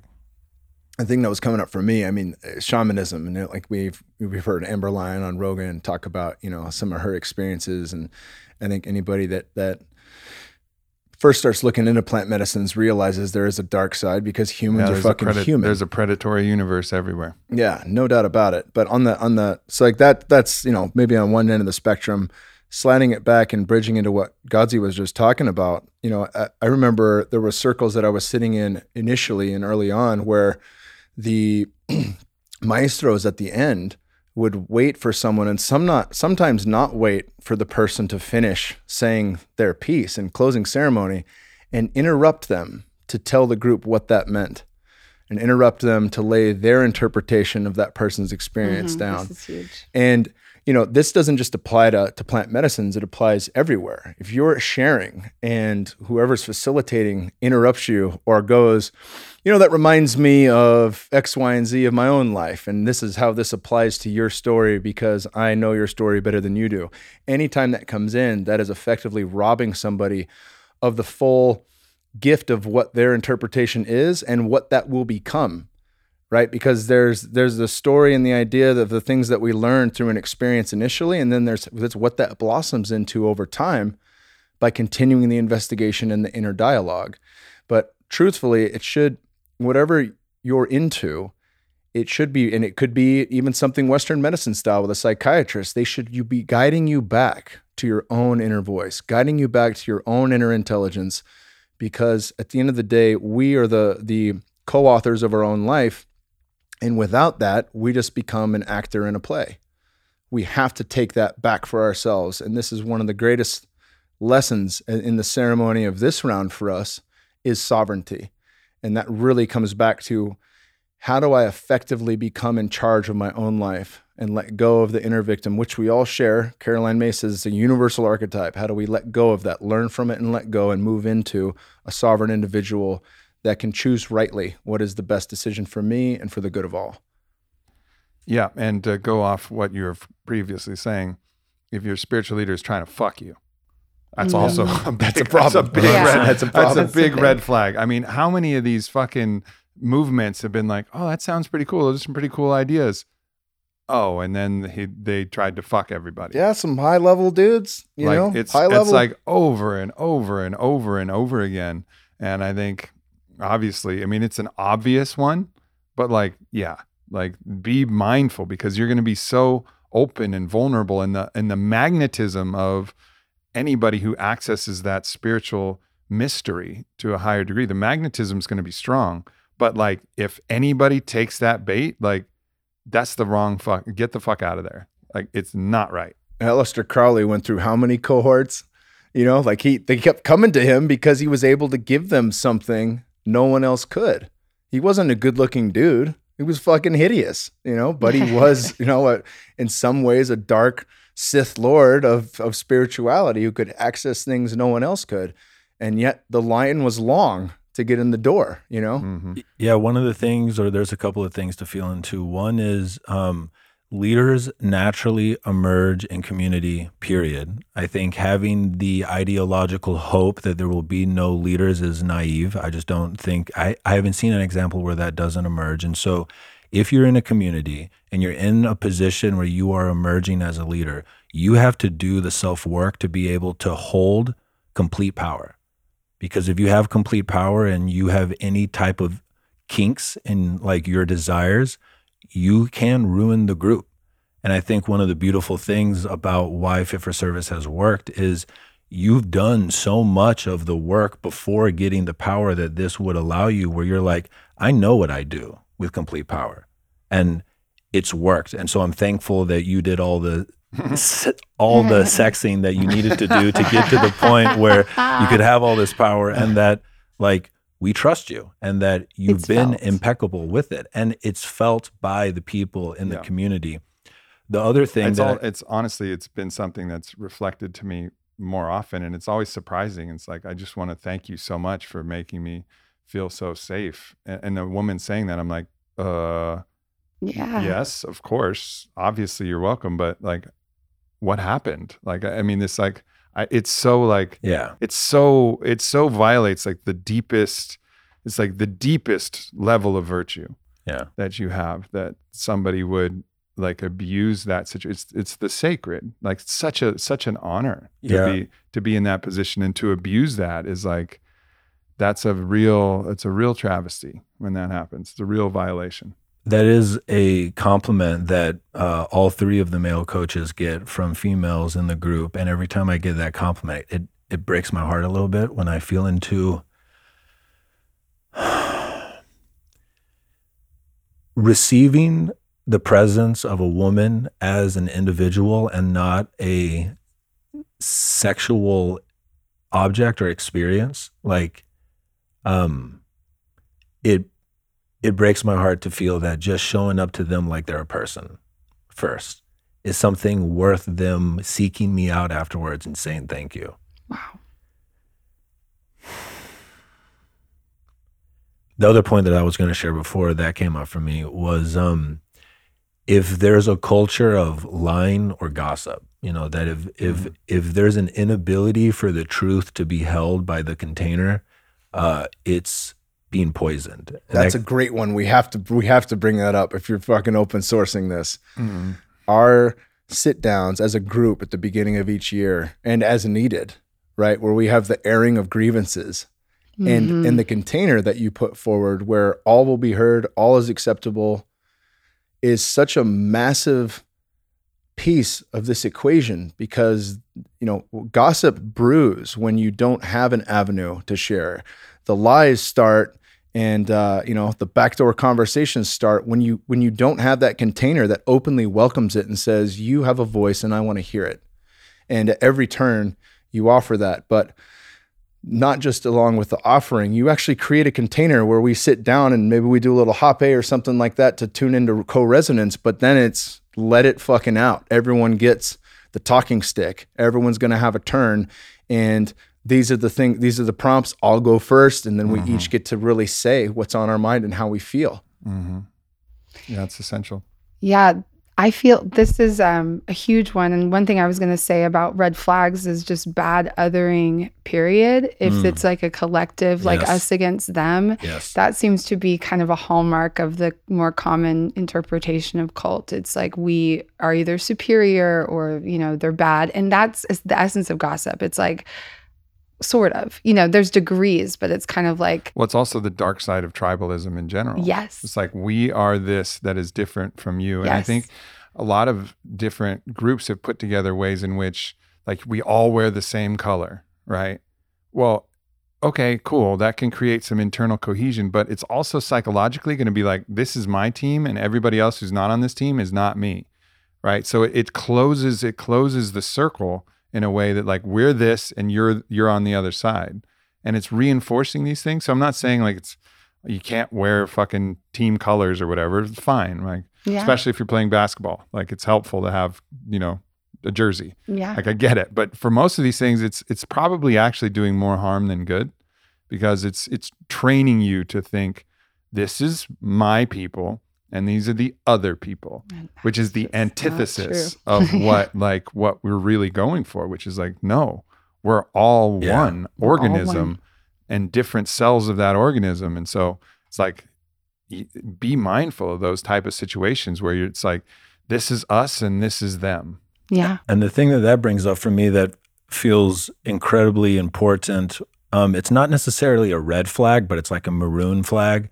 And it's if the leaders of a group aren't explicitly aware and actively trying to navigate the evolutionary processes that want to think muddily, want to stay in biases and heuristics, where fundamentally it starts to create an echo chamber that lacks like epistemological humility. Like if we believe we know and we aren't willing to question all the things that we think that we know as a group consistently and intentionally, because it doesn't matter how dope the group is. If you don't have a space to question all of your quote unquote sacred cows, the chances of you devolving into tribalism is almost guaranteed, because it's woven into what got us through our evolutionary history to get to the point where we can talk and record shit. Mm-hmm. Yep. I would say also to add to that, I think that one's very, very important. And also on the flip side of, we talk about on the light side, offering permission and connecting to what Kyle shared, asking for permission are the people who are, cultivating this space, not only inviting you and giving you permission to do something, but also having a dialogue with you about whether you want to do it and offering the permission to go at your own pace and to decline if you're not ready, and really fostering that mutual permission that's actually a conversation and not an imposition of pressure. And also just really, this one's really a little bit more tricky because we talked about how the body can kind of be deceptive in its guarding. But ultimately, we all have this super sentient capacity for feeling what is good for us. And there's a gut feeling and there is a sense of relaxation, expansion. There may be fear, there may be timidity or trepidation about something unfamiliar or meeting new people. But if you put yourself in that space to get to connect with people, you have a tuning fork inside of you that's going to go like, I am not comfortable and this is not okay. Or that was scary, but this feels really, really good. And I'm going to take a next step and I'm going to take a next step. So like being in that conversation with your intuitive guidance when you're stepping into community, and then feeling, if you're feeling fear or discomfort, is it a safe place where you can just voice that and say, I'm feeling kind of off, I'm feeling afraid. I don't want to do it. Like how does the community receive you in that? And, allowing the community space to be a place where you actually flex that muscle of using your own intuitive compass and develop it more rather than losing it in the group.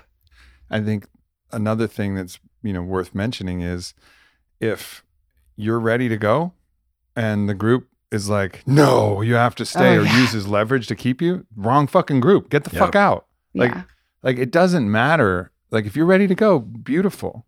Like we'll offer refunds to anybody up to the point they're there and say like, all right, cool. You didn't make it. Like here's all the rest of your money back for the rest of the time we have, whether it's 9 weeks and they're 4 weeks in and they're like, all right, well, fuck, here's your money back for the time you've had. And if they're like, they fuss about it and like, I want all my money. Sure. Okay, good. Like we wish you the best. Like go have, live your life. We trust you. We trust you. If this is not for you, we trust you. Mm-hmm. That's fine. But so many of these other situations you see, and it's like, there's this intense pressure. Like I watched that fucking Scientology documentary and I was like, holy shit. Is that on HBO? It was on, I think it was on HBO. It's on HBO? Fucking A, man. But like they do a couple things. One, they have this like coming clear vulnerability thing where you like share all the things that create tension in your body, but then they record it and then they use it as blackmail against you later as you're coming clear and like confessing. It would be like if the priest that you were confessing to then all of a sudden was like taking notes or had like a little tape recorder and was like, I'm not really feeling the church anymore. And they're like, but what about this?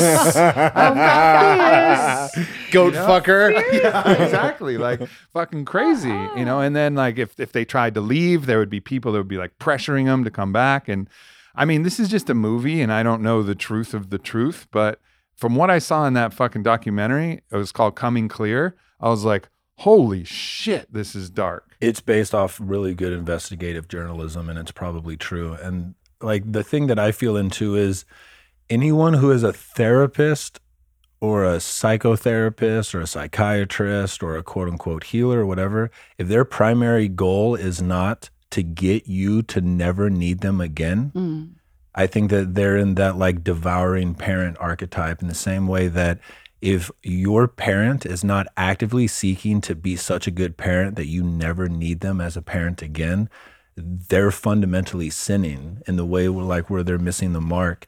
And our goal for Fit for Service, and we say it every single event, is we want you to get to the point where you do not need us and you go do this where you live.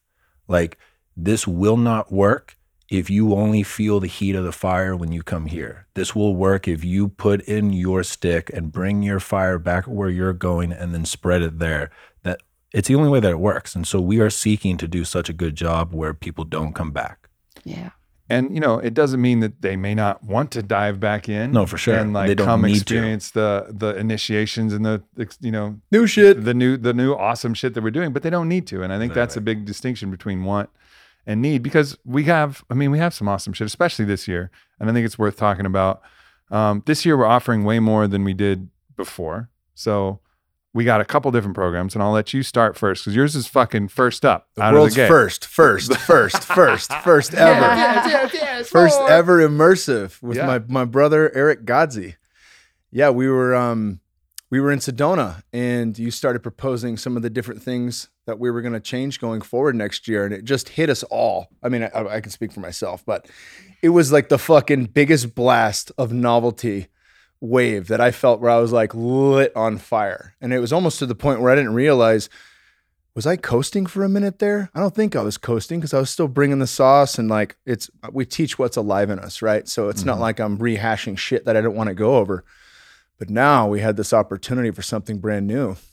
And we were doing a soul wander on the land with Miss Anahata Ananda, one of our dear medicine women. And I went and chickened out of it, and I camped out next to your natural water pond. And I was like, she said, connect to the elements and water's calling me. So I just laid down and I could hear the trickle of the stream going by my head, and it just started flooding in. Everything that I've taught for the last 3 years and done by myself at different periods of time, I've never actually done that, experienced that with a group. And I've never actually connected all of those dots in the same moments on a daily, 5 days straight. And so as I really started thinking about that, I was like, well, I've been teaching people about fasting and intermittent fasting and fasting mimicking diet, and I've done it all. What if we gave that to them? What if we had 30 fucking people all fast together, and each day while we're fasting, they're getting a crash course on the body as a tuning fork from myself, on the mind and the psyche, journaling and rewriting your life going forward from Godzi. Also breaking down dream analysis for the very first time ever. Godzi's going to be doing daily dream analysis. And, you know, even though she's not going to be there, we're going to be working with Ziva Meditation and Emily Fletcher, and we're going to have a 2-week course that gives people access indefinitely. So they're going to ramp up for 2 weeks leading up to the event with twice a day daily meditation practice that literally changed my life. Her meditation practice I put as important as ayahuasca for me, you know, and that many people may not have experienced ayahuasca, but if you've heard me on a podcast, you know, I hold Aya with the most reverence. So that meditation practice, and I've tried all sorts of shit, you know, binaural beats, everything. So like to be able to have access to that and then drop into that twice a day with each other, to go from a fucking blazing hot sauna and then run and jump into an ice cold, frigid Texas pond late January, you know, and then to start our practices from there every single day together. There's nothing like it, truly. Like I could really feel that, how much, number one, I needed it. And number two, how cool that is to actually go through that. And, you know, we have events with 150, 200, 300 people. You know, there's a lot of people, and there's only so much time people have with the coaches. And I think one of the things that some of the members have really been asking for is more time with us. You're going to live, you know, every full fucking days with me and Eric, where they really get to pick our brain and really get to have every single question answered on anything, you know. And then at the end of this, we're going to have a sound healing ceremony that's just going to blow everyone's fucking mind, you know. And we've got blood work at the beginning through Ways to Well. Every medical question will be answered, supplements, medications, anything someone needs that I can't really service. They're going to have that service from some of the best nurse practitioners on the planet. And we're going to get to see, you know, we're going to get to see like, how did eating like shit from fucking all November and December affect my health internally? And then from there, we can have blood work done after the fact. And one of the beautiful things about the fasting mimicking diet is that this shit changes you internally for months. We will see a benefit to many markers for metabolic flexibility or inflexibility, inflammation, all sorts of things that are precursors towards disease. We get to see all of that unraveled for us in one of the coolest ways, where we get to back things with data points internally that we're not going to hit. And then we get to experience all of the shit you can't quantify. What does it actually feel like to meditate every day, twice a day? What does it actually feel like to start a day with a sauna and a nice bath and move from there? What does it actually feel like to get incredibly clear on what it is that you're cultivating and write it out and become masters of that? The thing that feels alive for me, and like the fundamental thing that we found, is we got so good at doing these large events where we almost filtered ourselves out as coaches, because we found ecstatic dance, breath work, these type of group experiences where we're bringing in experts doing super dope things. We, as coaches, started doing much, much less. And we both we're like, we've got a bunch of stuff that we know that we can share. And the members are also asking for more time from us, but our events are packed and people are getting as much as they can hold. And then some. And also the amount of master coaches we're bringing in. Exactly. Whether it's Jamie, for the core event, we have Jamie Wheel and Emily Fletcher and Tom Colwitty and then Lucas Mack and Hello Wesson Right. and Blue and Jaggers. And we're there and we're doing our thing too. So it's just this like fucking Avengers lineup Right. of people there. So these smaller ones give us a chance to dive in on something specific, which was cool. It was exciting for us 100%. to think about while we're going to keep doing these fucking amazing transformational initiatory experiences, condensing them slightly down from 4 months to 9 weeks, just because we actually saw that the pattern of behavior was this building of energy up to the summit. And then this kind of, that was the peak. And then there was this kind of downslope at the end through all of the integration. So offering the master classes on the front end and all the integration calls and the small group calls that we all do, but condensing it a little bit so people know exactly like, all right, here's the time to allot for this. And then here's the container. And that gives more space for these, if people are interested, to go dive into these other little immersives too. So I think that's like something that we're all really excited about. And, it is possible this podcast is releasing January 5th. It's possible that we just gave people the biggest bummer ever because it's 'Cause it already might going to be be sold sold out by then. Well, but if it is, we'll run it back. I'm confident. I'm confident that this will sell out, and I'm confident that when we offer this later on in the year, that too is going to sell out. And I think this is an immersive that I would be happy to do twice a year. Right. Some of the guys I know, Dr. Peter Attia, a lot of people that understand the science of this stuff, just the fasting alone, they're going to participate in that quarterly or twice a year. Right. Yeah. Our buddy Ben Greenfield, he does a lot of things like that. And he's a bit more hardcore. He's doing water fasts. This fasting mimicking diet, we get 1,000 calorie shake, give or he's take. doing something right because he looks like he's 14 always. He does look like he's 14. Perpetually He's 14. a fucking perfect, handsome little boy with jacked arms. Jacked arms. Crazy endurance. Yeah.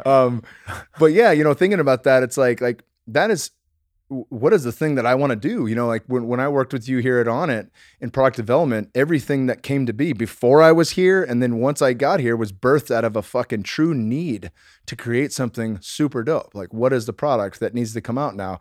Before I was fucking slamming New Mood, just because it worked, right? And that was born as roll on, roll off because of the necessary needs of the Molly come down, right? Yeah. So this immersive and the immersives that we're putting together really come from combination of what does this self need and what does the self want to experience and then checking, does that reverberate with the rest of you guys? I remember telling you about this in Sedona and you were just like, fuck yeah, I want to be a part of that. And guys was like, fuck yeah, I want to be a part of that. As soon as now. he told me, I was like, I'm going. Yeah. I will figure out a way to help. Because it's actually one of the hardest things in the world to do is, especially if you're in partnership, is to go on a fast while your partner's not fasting. Or why you got to cook for your fucking kids. Yeah, and then for sure. taste to see how hot it For is. sure. I'm going to taste your food, but I won't swallow it. I can't tell you how many fasts have been ruined because like somebody's like, do you mind if I eat? And I'm like, no, of course not, sweetheart. Just eat. And then I'm just watching him and I'm like, fuck it. Yeah, your nose is like 10 times better. Yeah, It's I know. 10x better minimum than it normally is. I remember doing a water fast and I was still working. It's the hardest water fast I ever did.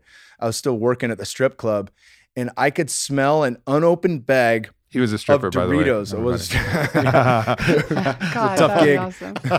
Ooh, Casey, you can fucking stuff money in my thong anytime you want. I could smell an unopened bag amongst all the other smells in a strip club. I could smell an unopened bag Doritos? of Doritos in the bag, in an outfit bag in the locker room for the women's locker. Whoa. And I was like, who's got Doritos? It was fucking bananas. It was next level Superman shit. I was like, I really need to fucking eat. And then, of course, I just pounded more water and stuffed my feelings down and let it happen. But, this is a lot easier than that. And just as we've been speaking about, to go through these things together with other people, that the fast in and of itself is a fucking pressure cooker, right? We're going to be peeling layers of the onion back. We're going to see what's going to come up for people. Burning Man in and of itself is a challenge just to be there from the weather, the hot You're to the cold. fasting because you're too busy to eat. You know? Yeah. Too busy. That's it. I was thinking the same thing. So busy. But you know what happens when you're at Burning Man? Shit comes up. They're like, expect to lose yeah. your shit at least once. Yeah. And it doesn't need to be your first time. It could be your 10th burn. Expect to lose your shit effectively. And that may be screaming. That may be fucking crying and sobbing. It may be fucking, you know, anything. Wandering the desert like Getting Mad Max. lost. For the tribe. Every time you're going to get lost. So, There's a you know, metaphor in there. I know that the fast alone is going to be that core piece for the body, and the body is a tuning fork. And we're really, you know, when we were thinking of titles for this, it was like, well, the body is the temple. And we have this temple of body, we have a temple of mind and psyche, and we have a temple of spirit. And we're going to hit as best we can the practices for all three of those inside 5 days, then feast our first meal, first real food in 5 days together to ground that experience. And of course, we'll have integrative coaching calls one-on-one afterwards for the following weeks that go after that. But, you know, it will sell out. Hell of a way to start the year. And for people listening who don't make it in time before it sells out, we're going to be approaching the body in the same sort of reverent way with our core summit program. It's going to be really about tapping the divine potential of the inner universe and the physical universe, which also might sell out. So we may we may be really fucking y'all up right here, but it's just in case. But this is generally the idea, even if these are sold. But check it out. It's all at fitforservice.com. But either way, like there will be openings, there will be opportunities. What we're doing is expanding the opportunity for more people to get access to different things that may speak to them on different levels. And the other immersive program that we have is one thing that we've realized, especially with Vailana and I coming into union the way we have, is so many people who are curious about like how to get to the point where they find their sacred union, they find their divine partner. And it's a very interesting world that we're in, this new dating world that we're in. And also as people go through this evolution of consciousness, how to find people of similar resonance is this constant issue that we get on every live, every call, all of the different things. And whenever we talk about it, there's a lot of interest generated. So like, all right, fuck it, we'll go straight at it. So Vailana and myself partnering up with Matthew Hussey, who's like one of the OG geniuses of this whole field. Like I really deeply respect everything he has to say about, you know, attraction, manifestation, you know, dating, the whole process, discernment about whether the person you're with is the right person or not, and discernment in the choices about who you spend your time with.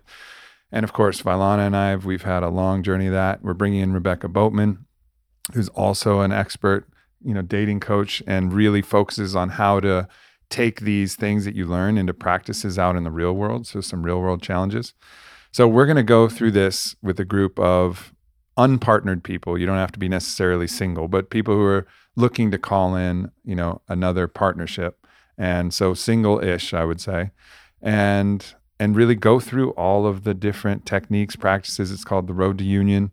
Everything from discernment, manifestation, attraction, and dating. And it's ultimately going to lead to a mock date on Valentine's Day, where we actually coach everybody on how to like have the most awesome date possible and just pick someone in the group. Now, you may actually find that fucking incredible person at this summit, because there's going to be an equal number of single men and single women. And obviously this is going to attract a lot of people who are interested in doing that deep work and interested in kind of becoming self-aware in that way. And one of the interesting things about our community is there are enough men to actually pull this off. Like most of the communities out there that you see are mostly like very, very women dominant, everything from Joe Dispenza to a lot of these. So we have some amazing dudes in this, and also of course, amazing women.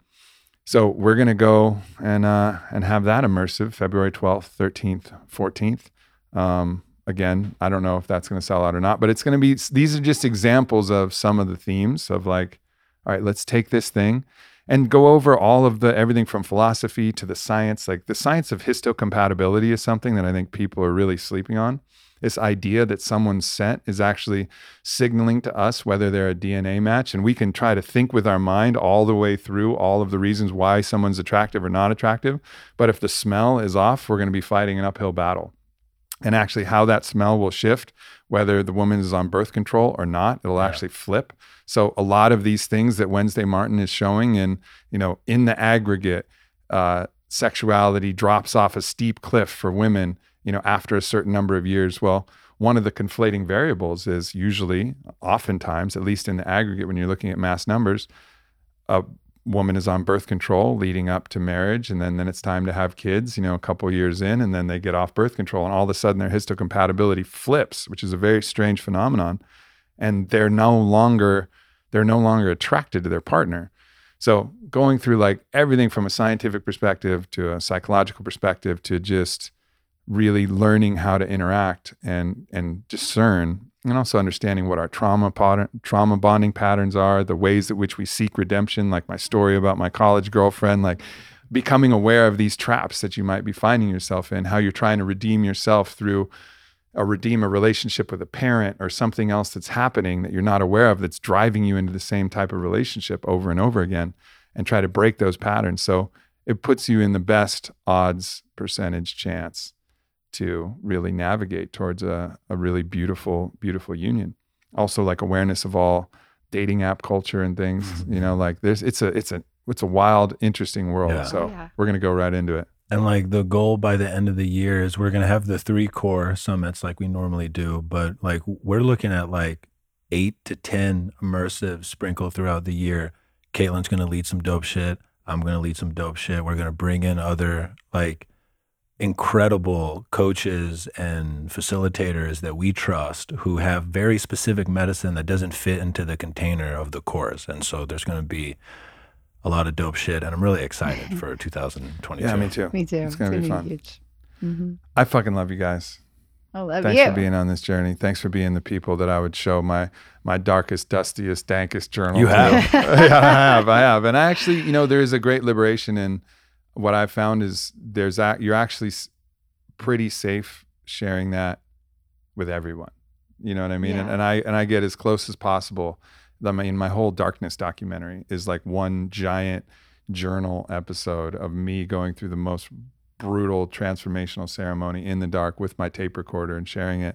And there's like a little moment of like, whoa, that's a lot. That's a lot of ugly cries and a lot of like deep shit. But the reception is always like kinder and more loving than you think it will be. Like the world is so much nicer than your watcher, than your judge. Yeah, sometimes a stranger's easier to show it to. It's a really interesting phenomenon. Like the more you step into your vulnerability, the more you'll actually be a magnet to the right type of people. Yep.